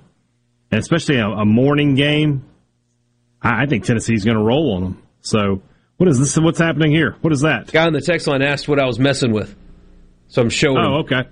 It's a stress ball in the shape of a sun. Shout out to Commissioner Brent Bailey. Yeah, it's a new stress ball that Commissioner Bailey put in the studio here, and it's a sun. I'm taking sunglasses on. I'm taking Tennessee, and I'll give you those points. I think Tennessee's going to win by a couple touchdowns, probably. I think I'm going to follow the strategy of go with Haydad. I like Tennessee in this one. It might be close for a while, but I am really impressed with Hendon Hooker. I think Tennessee's weakness is also LSU's weakness, which bodes well for the Vols. Yes, it's Tiger Stadium, it's Baton Rouge, it's on the road, but there's going to be 15,000 Tennessee fans there. There's going to be a lot of them. And I do think that Tennessee has the better quarterback play. And again, the weaknesses match. Tennessee's weakness is their defensive secondary. LSU's weakness is throwing the football down the field. And they had a wide receiver, not Keyshawn Boutte, but a wide receiver this week for LSU is out. So depth has taken a hit this week for them as well. I like the Vols minus the 2.5. Keyshawn Boutte's one of the captains for LSU this week, so maybe he's coming around. I don't know. Maybe so. You can name him team captain all you want. He can be as engaged and locked in as you want, but if the guy can't throw the football accurately, he will be rendered ineffective. Mississippi State settled in at a 9-point favorite at home tomorrow in Starkville. Still no word on KJ Jefferson, although he did travel. Can I make 2 picks? Yes, you can. That's what I did on the podcast. I have 2 picks then. If KJ Jefferson plays, I would take the points. I think State wins something like 31-24, something like that. If KJ Jefferson doesn't play, you can give those points and feel really good. I think State would run Arkansas off the field without KJ Jefferson. No KJ, my prediction is 38-10 Mississippi State. I think State's going to win and cover either way, honestly. I mean, this is the kind of game, though, that in the past Mike Leach has lost. This is a good litmus test for your program's direction, because I do think you have a better football team. I think you're better at almost every spot on the field. I think Arkansas's got a better running back for what it's worth, but either way. Right now, Mississippi State is a better football team than Arkansas. Right now, their quarterback is healthy. They are at home. I don't think it matters. If State plays well, they will win the game. And because of that, I've got to take State here. I can't bank on somebody not playing well. If they just play to their capability, I don't see an Arkansas win. So I'm taking State minus the 9 at home tomorrow morning. As long as they show up and play well and protect the football, they're going to win this game.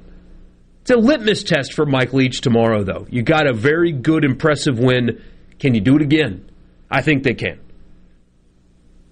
All right. And not only I think they can, I think they will. Ole Miss, a 17-point favorite on the road in Nashville at Vanderbilt. I do a college football pick-em with my friends, and early in the week I had Vanderbilt covering this game. But listening to Lee and Bruce, I've changed my mind. Vanderbilt defensively, they are not very good. Maybe Ole Miss gets just out to a huge lead in the first half and just sort of coast home. So give me the Rebels. I will give the points. I am with you here, especially run defense. Zach Evans, you would think, has another week to get healthier. Wasn't 100% last week, but it helps when you've got Judkins there. I expect Ole Miss to really be smothering defensively. They're getting healthier there as well. I expect them to kind of let Dart sling it around a little bit. Vanderbilt's overmatched. All Ole Miss has to do is show up and play focused. If they're prepared, if they're locked in, if they're focused, they will win this game and win it comfortably. Running game, defense. But it's a challenge, though. Can they play their second complete game of the year? Can they do that? If they do, it won't even be close. I guess we will see. South Carolina is a 6-point favorite. Or, excuse me, no. They are a 6-point underdog at Kentucky. That line has dropped dramatically because of the Levis injury news. As of yesterday, he has not been ruled out. But we don't know if he's going to actually play. My aforementioned pick'em had them 10.5 earlier this week, and that's what that line is on that pick'em. So I took Carolina there because that's one of those lines where you feel like even if they lose, they could still cover. 6.5 is a different story. I think Kentucky, with or without Levis, is a touchdown better. So I will give the points here with Kentucky. I believe the backup's name is it Kaya Sharon? Would take snaps for Kentucky. Who's got a heck of a headshot, by the way. That dude's got he's got hair that I'm jealous of. It's something unique. He's got a flow. It almost looks like a wig. He's got so much hair. I believe that's the backup quarterback for Kentucky. Sounds like, though, Levis is going to give it a go. If he does, they're going to win very comfortably. Even if he doesn't, I'm with you. I still think defense and running game and pace will dictate this one. I have not, at any point this year, been impressed with South Carolina. At no point have I been impressed with them at all. I think Kentucky has a nice bounce-back game in a pretty crazy environment in this one. Right. Big line in Athens, Auburn. 29.5 is what we'll go with. Okay. The two stinkers in a row from Georgia. I think I said this earlier in the week. Two stinkers in a row from Georgia means one of two things. One, they're not as good as we thought, or two, they are going to pulverize Auburn on Saturday. I am leaning towards the latter. I think that this is a big bounce-back week for Georgia. Auburn is ready to cut Harsin. They're ready to cut ties. They just need a convincing loss to give them the reason to do it. Georgia's going to give them that. Give me Georgia. I will give you the points against Auburn in the Deep South's oldest rivalry. Auburn firing Brian Harsin will be, after this game, will make next week, before they play at Ole Miss, really interesting in terms of what will be asked of Lane Kiffin at his two media opportunities, or at least it should be anyway. The problem is with this game, the line is just so huge. I mean, 42-17 doesn't cover. 42-14 doesn't cover. So they could absolutely blow the brakes off of Auburn and still not cover. So I'm just going to take the points because, again, 42-14 doesn't cover. I got a feeling. You got a feeling. Yeah. 55-7 or something like that's coming. Those are our picks. Let us know what you think on the text line 601-879-4395. Somebody says, keep squeezing the sunshine, guys. Love listening to y'all. Oh, that's Commissioner Bailey. What's up, Commissioner? Glad to see you. Yeah, I'm squeezing the sunshine. I've got nervous habits, and so thank you. We'll be right back. To Sports Talk Mississippi. Are you ready? On the Super Talk app, supertalk.fm, and always on your local Super Talk Mississippi station.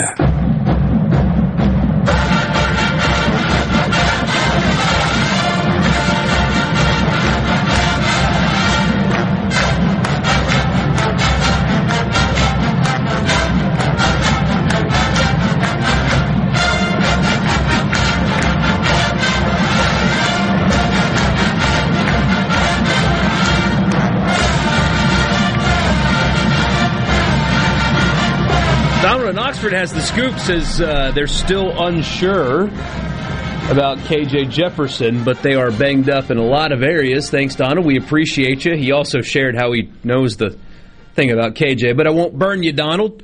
We appreciate you. Yeah, it sounds like it's going to be at best a game-time decision for him. I wondered this a few weeks ago. The way he was used, that's not conducive of being healthy for 12 games, 8 of which are against SEC teams. It just seems like you're asking to have a guy banged up when you go through the grind of a schedule like this. But You are paid to win games Nick after all. Yeah. Ask Chris Relf. I mean, that's the kind of, situations they were put in. What do you think Garrett Schrader would have done had Mullen never left in this or in his offense at that place? Oh, no. You're looking at that the wrong way, my friend. Garrett Schrader was a Moorhead guy all the way. He was Moorhead's chosen guy.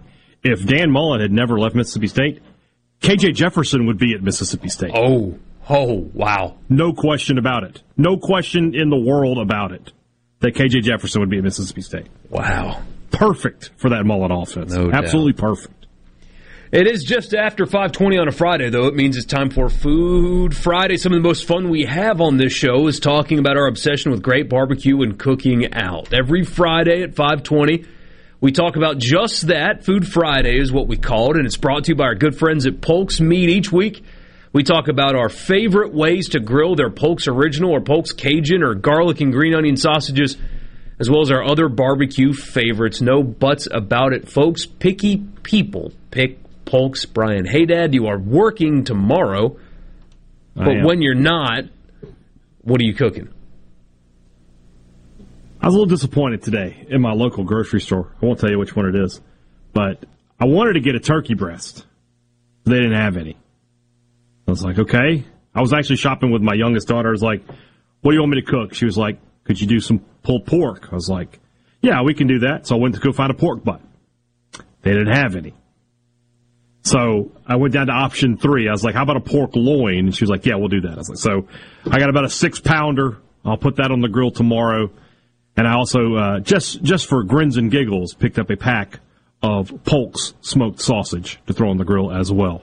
So pork loin, mashed potatoes and gravy, smoked sausage. Love it. That's the Brian Haydad weekend. You can't really go wrong with any of that. So I'm not doing any cooking this weekend, although I do need a rec from you and anybody out there listening, too, that'll give me one. So we are leaving Sunday around 6:30, so we'll get to New Orleans around 9:30. So one choice, because we can only make one choice, for drinks and food before a football game in New Orleans. Because there's just not enough time to bounce around there, you know? We've got to kind of pick a place and go. I mean, there's got to be some good brunches and stuff going on down there. And brunch is a meal I normally skip. I'd rather just do breakfast or lunch. Yep. I'm not a combination kind of guy. Although I do hope tomorrow, real quick, 2 weeks ago, 11 a.m. kick, we had Waffle Bar in the press box. Good choice. They had sweet toppings, and they also had chicken tenders. So I had chicken and waffles, and I had a sweet waffle. It was incredible. Hope they're doing that again. I would just find the best. I don't know what the best brunch in New Orleans is. I would ask Robert St. John, but he's in Italy, so we can't really hit him up at this time of day. It's like 2 a.m. over there. So, but you need to Google best brunch in New Orleans and try to find one. There's got to be good options. One that has as many oysters as will allow you to eat. We're getting a... Debbie says hurricanes and beignets. I don't know if that's the route we're going to take, but... You talk getting totally drunk on a super sweet drink. There's a lot of sugar in a hurricane. And then beignets, you'll pass out in the third quarter.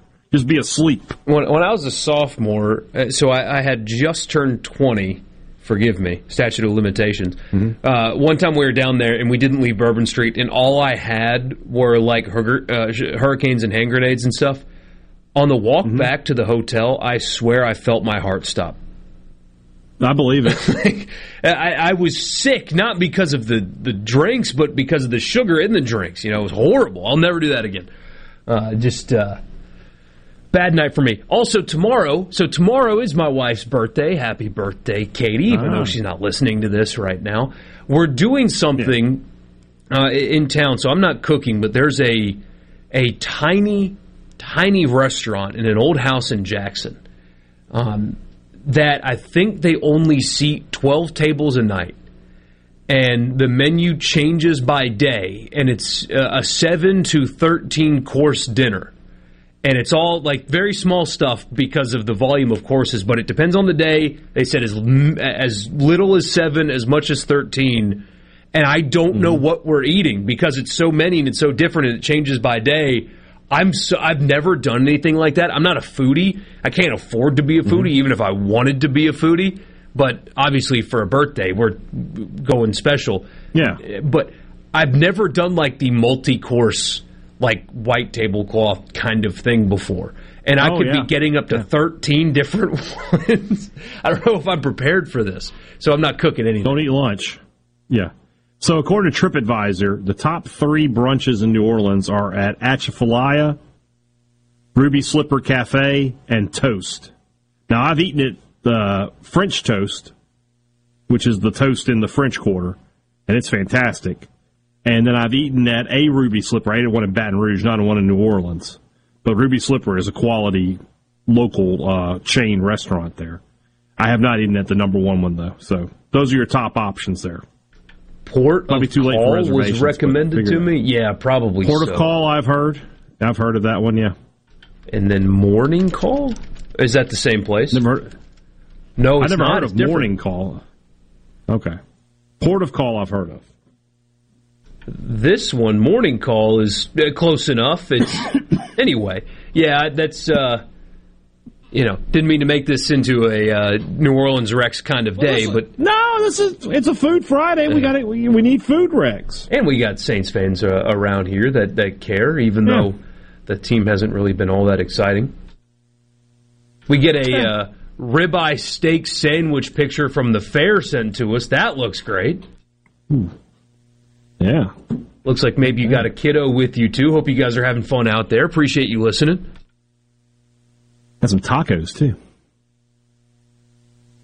Look at that. I love going to the fair here. Yeah. Oh. Look at the size of the ribeye that Doug and my gosh, and Jackson is cooking. My goodness. And he says go to Willa Jean for brunch. There's another recommendation. We got good recommendations.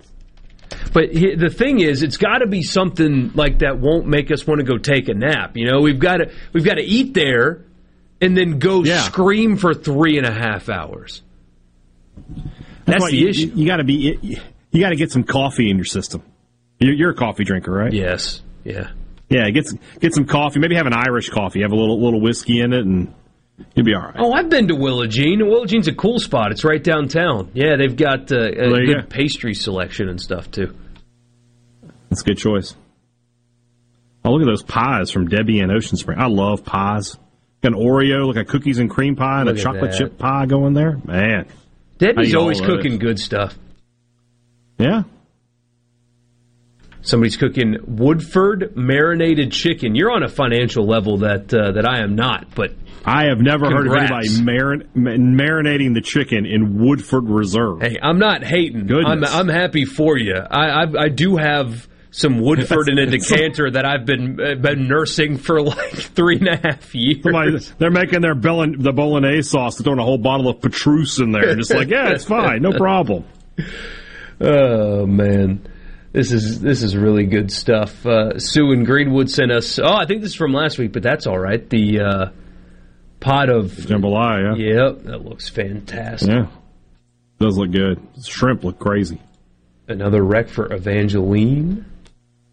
Spending the weekend. You just need to write all these down, man. I do. I really do. Or maybe we. That's the problem. A day trip to New Orleans is the worst thing ever because you don't have time. There's just so many places you want to go. And you just don't. And now you're going to the Saints game, so that's your whole day. I mean, one meal in New Orleans is tough. Even like the best chef in the world would have trouble telling you where to pick one meal in New Orleans. House of Blues Gospel Lunch, another wreck there. Yeah, I'll write all of these down. I know I've got a few. Like already saved, I guess, but always looking to add more because there's never enough. You know, it's just one of those places.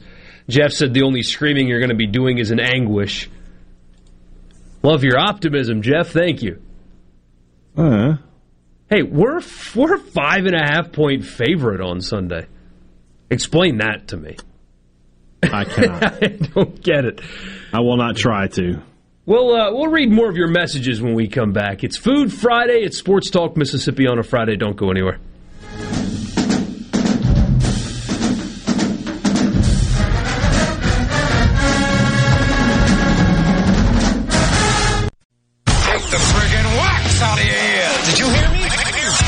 Sports Talk Mississippi. Woo! What do you say, sports fans? Now, here's more on Super Talk Mississippi.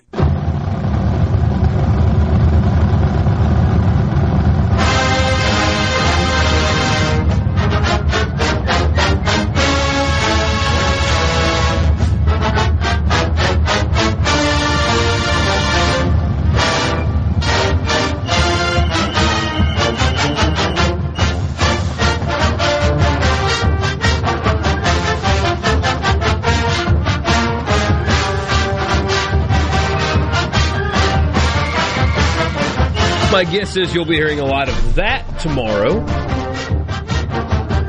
I'm going to say at least 7 times. We didn't pick that game. You got one?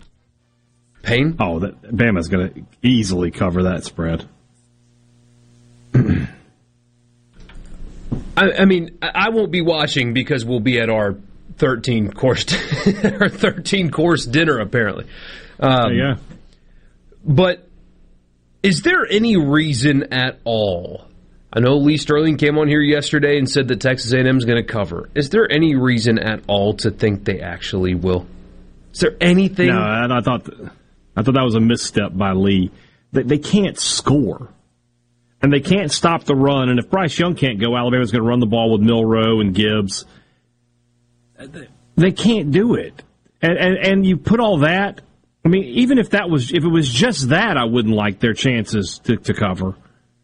But then you throw in all this personal stuff between Nick and Jimbo and what happened this offseason. Saban doesn't usually go out of his way to embarrass teams. Sometimes his team just can't help it. I mean, they're just that much better than you. But normally he is a pretty good sport about taking the gas off late in the game. I don't think that's going to happen today or tomorrow. I think he might try to rub it in a little bit. So, no. I've been wrong before. I'll be wrong again. But on this one, I really feel confident that Alabama is going to murder them in broad daylight. Well, it'll be at night, but still. Under the lights. The lights will be on. The lights will be on. So it seems like the hype around that game has completely gone away. It doesn't seem like it has because of how bad A&M's been, and that's been the talk, and Max Johnson and all that. But Alabama fans have not forgotten about that. The get-in price is extremely high. The most expensive ticket of the weekend in the SEC is that one, if you can believe it. I've been to Bryant-Denny a handful of times in my life. It is not exactly, when I've been, a charged-up environment. I was more impressed with Georgia fans than I was Alabama fans, and I saw two equally... The games were about equal in terms of opponent and caliber and time of day. It just doesn't get like that very often because they're so used to winning it doesn't matter. That's not going to be the case tomorrow night. It's going to be nasty. I agree. I think so. And let's not forget, A&M beat them last year, and they remember that as well. I mean, there's just nothing going in A&M's favor here. Everything points to Alabama just wiping them off the face of the earth. Then what happens next? What happens next? Then they next? take their bye week, and they try to bounce back against South Carolina. I mean, they really are, they're just trying to play this out in one game at a time, and they can't look ahead. Hopefully, you can beat South Carolina and give yourself something to grab onto to go into the next week. Let's do that with our teams too. If Mississippi State wins, what happens next? They're going to be. I think they would be favored to go up to Kentucky and win. And then you're 6-1 when you go to Alabama. You're probably ranked 18th, 17th, or something like that. Somewhere in there. Yeah, you're 6-1. I mean, then it just becomes about. Leach has lost 41-0 and 49-9 to Alabama. Can we have a respectable result against Alabama? All right, in Leach's time, everybody else in the West has had a respectable game against Alabama.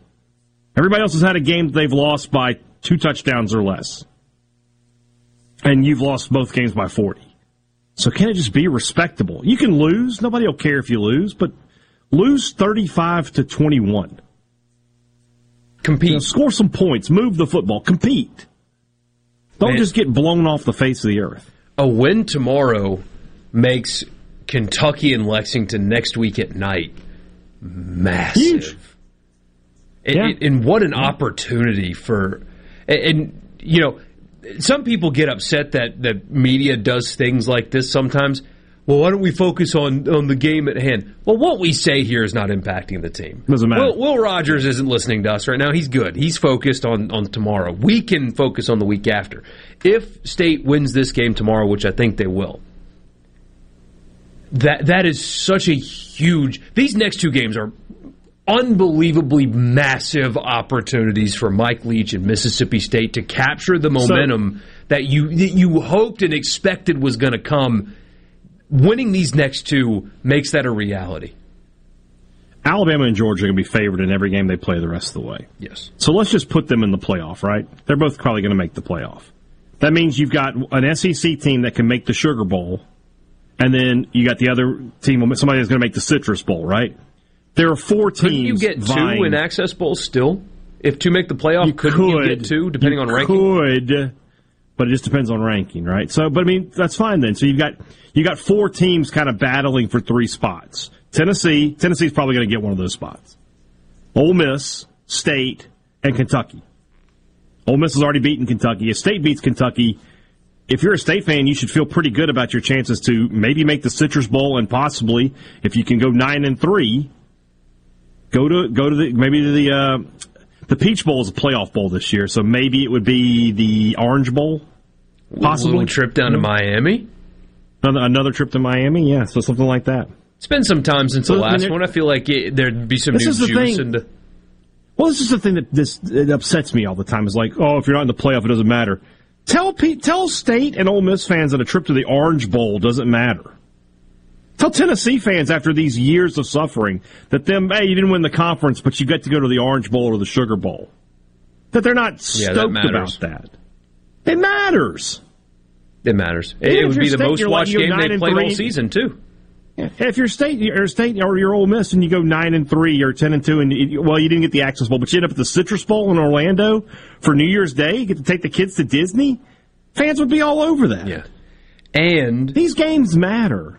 They matter, and they would also be playoff games in 2 years. Yes, that's the other side of that too. It's validation. I mean, it's so many things, right? When Mississippi State has not been in the wilderness or whatever. I mean, Joe Moorhead did go to 2 bowl games, right? He did. You had the COVID year, and State went to a bowl game last year. It's not like they've been a dumpster fire. That's not the case at all, really.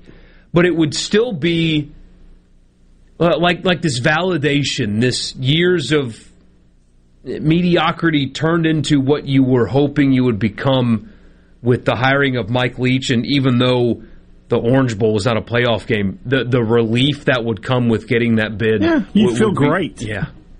Especially when you look at next season, technically you're supposed to bring everybody back. Will Rogers will be back next year. A lot of the seniors have already said they're taking their COVID year. Jet Johnson and Cole Smith have said that they're coming back. Emmanuel Forbes, I don't know. It'll depend on his draft grade. He's probably gone, but State's done well in cornerback recruiting. All of your receivers, Ra Thomas, Tulu Griffin, they're going to be back next year. Justin Robinson. There's a lot coming back for MSU next season. It should be another good year.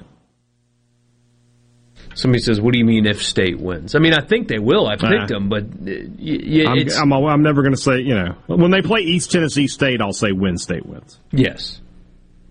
Yeah. Furman beat East Tennessee State on the road this year, so I think State's got it covered in this one. Yeah. This isn't your grandfather's, what are they? I think they're the Mountaineers. I forgot. It doesn't matter. Who? East Tennessee State? They're the Moccasins, aren't they? No, that's Chattanooga. So you got East Tennessee and then Tennessee Chattanooga. They're the Mocs. Oh, they're the Buccaneers. Buccaneers. That's right. Yeah. Yeah, they're the Buccaneers. I knew there were ears. On the flip side, what happens if they lose? What's next if they lose tomorrow? Again, I don't think they will. You have to beat Kentucky. You have to beat them to have any chance to be improved over last year. Because if you lose and you'd be 4-3. And then you've got Alabama and Georgia, so that's 7-5, assuming you win the Egg Bowl. And if you're 6-5 going to the Egg Bowl, you hadn't beat them in 2 years, that's a pressure cooker that Mike Leach would like to avoid, I think. Yeah, simple for sure. Got to win tomorrow. Yeah, it's an important one. We did this earlier in the week. Must win it feels so strong, but I really do. I agree. I think you got to have it. You've got to win this game tomorrow for so many reasons. Yeah, pretty significant favorite at home. Possible injured quarterback. Finally developing some momentum. Should be a nice crowd tomorrow. All that. This is the time. This is the time, especially to take advantage of somebody that appears to be reeling. Deliver the kill shot, that final blow, the knockout punch to Arkansas. They can do that tomorrow. We got final thoughts with you next. 601-879-4395 is the text line. If you want to be a part, we'd love to have you. Just a few more minutes left with you on this Friday. We'll be back.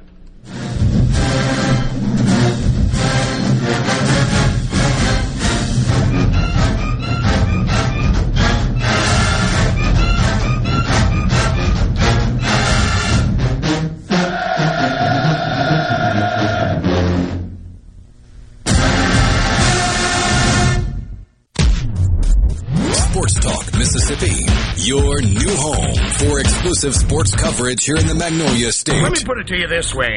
Right here on Super Talk Mississippi.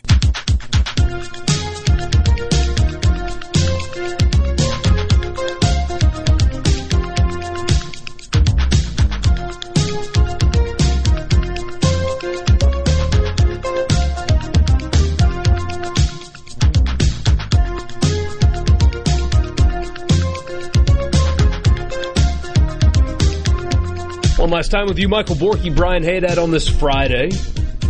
Ahead of Ole Miss Vanderbilt in Nashville. That's tomorrow at 3. Mississippi State, Arkansas in the morning. Get your coffee ready. It's 11 a.m. Mississippi State hosting Arkansas as a ranked team. And Southern Miss and Troy. Southern Miss is a 6.5-point dog on the road, under the lights at Troy. This would be, speaking of big games, or what a win could mean. We talked about it after Tulane and what that meant for Will Hall. But going on the road and getting a win here would also mean just as much and be so impactful for the immediate future of that program, too. It would be huge. Absolutely huge. You know what? Never mind where the game is and all that. Just to get 2 wins in a row, to stack a couple wins on top of it, I guess it would be 3 wins in a row. Stack a couple of wins on top of each other. That does so much for your football program. That's what State's doing right now that they had not done previously under Leach, is stack wins. You know, they've won 2 in a row. They're going to try to make it 3 in a row. You need to be able to do that. And Will Hall has a good chance to do that tomorrow, I think. Yeah. Again, 6.5-point underdog. Troy shoulda, coulda, woulda. It doesn't matter. The only thing that matters is the final score. But Troy is a Hail Mary from Appalachian State's own 45-yard line as time expires from being 4-1, and that one loss being Ole Miss. Yeah. So Summerall's done a nice job over there for sure. Done a good job. That game got moved, by the way, to ESPN2. The game's on ESPN2 now on Saturday night. I don't know what happened or why or whatever, but I'll give it a look. I mean, that means it can make the rotation. It can make the rotation now. So if you guys are curious, if you're not a Southern Miss fan, I know Southern Miss fans are excited about that, but if you're not a Southern Miss fan and you're curious, there you go. It went from plus to U to 2.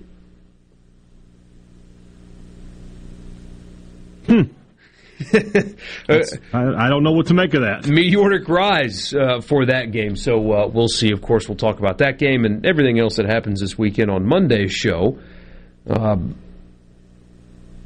Is there anything surrounding these games that we haven't talked about yet? Is there anything that we've missed when it comes to State Arkansas or Ole Miss Vanderbilt? I feel like we've hit those games with a fine, especially State Arkansas, with a fine-tooth comb. I don't know that we've left a pebble unturned. And here's one of the things. It's just for me, Michael, but between this show and 5 podcasts a week and a live show And I've already pre-recorded the WKBB tailgate show. It'll air tomorrow at 8 a.m. on 100.9 up here in the Golden Triangle. I am talked out, man. I got nothing left to give on this game. State's going to win, I think, regardless who plays at quarterback. It's just that Jefferson can make it more interesting. All right, we can do this then. So I had a park experience that I want to ask if I'm the jerk, okay? So we're at the park this morning, and there's not enough time to get a bunch of text on this, which is usually really good content, but either way. So we're at the park this morning, and there's a group of kids running around with little Nerf guns. And whatever, no big deal. My son, though, is almost 3. He's not 3 yet, but he's almost 3. And bigger kids kind of, make him a little timid because they're bigger and faster and all that. So he's kind of a little bit afraid of them anyway. But one of the kids walks right up to my son and points the Nerf gun in between his eyes, without a pellet in it, though, but still, in between his eyes, and pulls a trigger. And all I said was, in this exact tone, "Hey, don't do that." And his mom from the benches close by said, "He's just having fun. Don't parent my kid." And I said, I feel bad about this. I was like, somebody needs to, because that can't happen. That's unacceptable. And she said, "Again, it's fine. They're just kids." And then I just picked James up and walked away. I didn't confront her or anything, but... Well, it would have been like, "James, kick him in the Jimmy." Yeah. But, I mean, walked right up to him. That's what I told my son to do with that. And all I said was, not "Hey, acceptable. Don't do that." That's all I said. That's not acceptable under any circumstances. None. Thank you. I felt bad kind of for saying, like, somebody needs to. Nope. The person who should feel bad is the mom. She's not getting the job done. And, of course, the second the kid, he did that and went bang. And so James turns to me and gives me, like, that little bottom lip quiver, like he was about to cry but didn't know if he should or shouldn't. I hate that lip. No. All that lip breaks my heart. No. And so, yeah. Did you see this thing with the nursery in Hamilton that's going around, this video? No. Like, we got 45 I don't know what's seconds going on, but so one of the teachers there puts on like a scream mask or something and is walking around screaming at the kids. They're all like 2 and 3 year old kids. They're terrified and they're videoing the whole thing. It's on. You can find it on Facebook if you want to look for it. They all got fired, from what I could tell, or got suspended or something. I have no idea what the motivation was for these people. Like, I'm just going to go scare a bunch of toddlers today. People are dumb. Some people are really dumb. Yeah, they are. That's how we're going to end the show this week. People are dumb. They are. What are you thinking? We'll see you guys on Monday at 3. Y'all have a good weekend.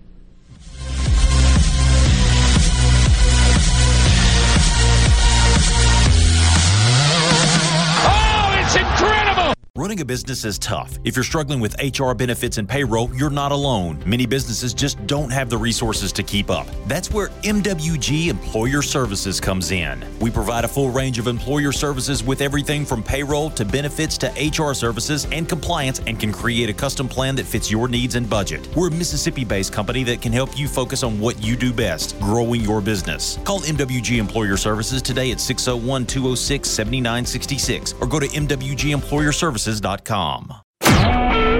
SuperTalk Mississippi media production.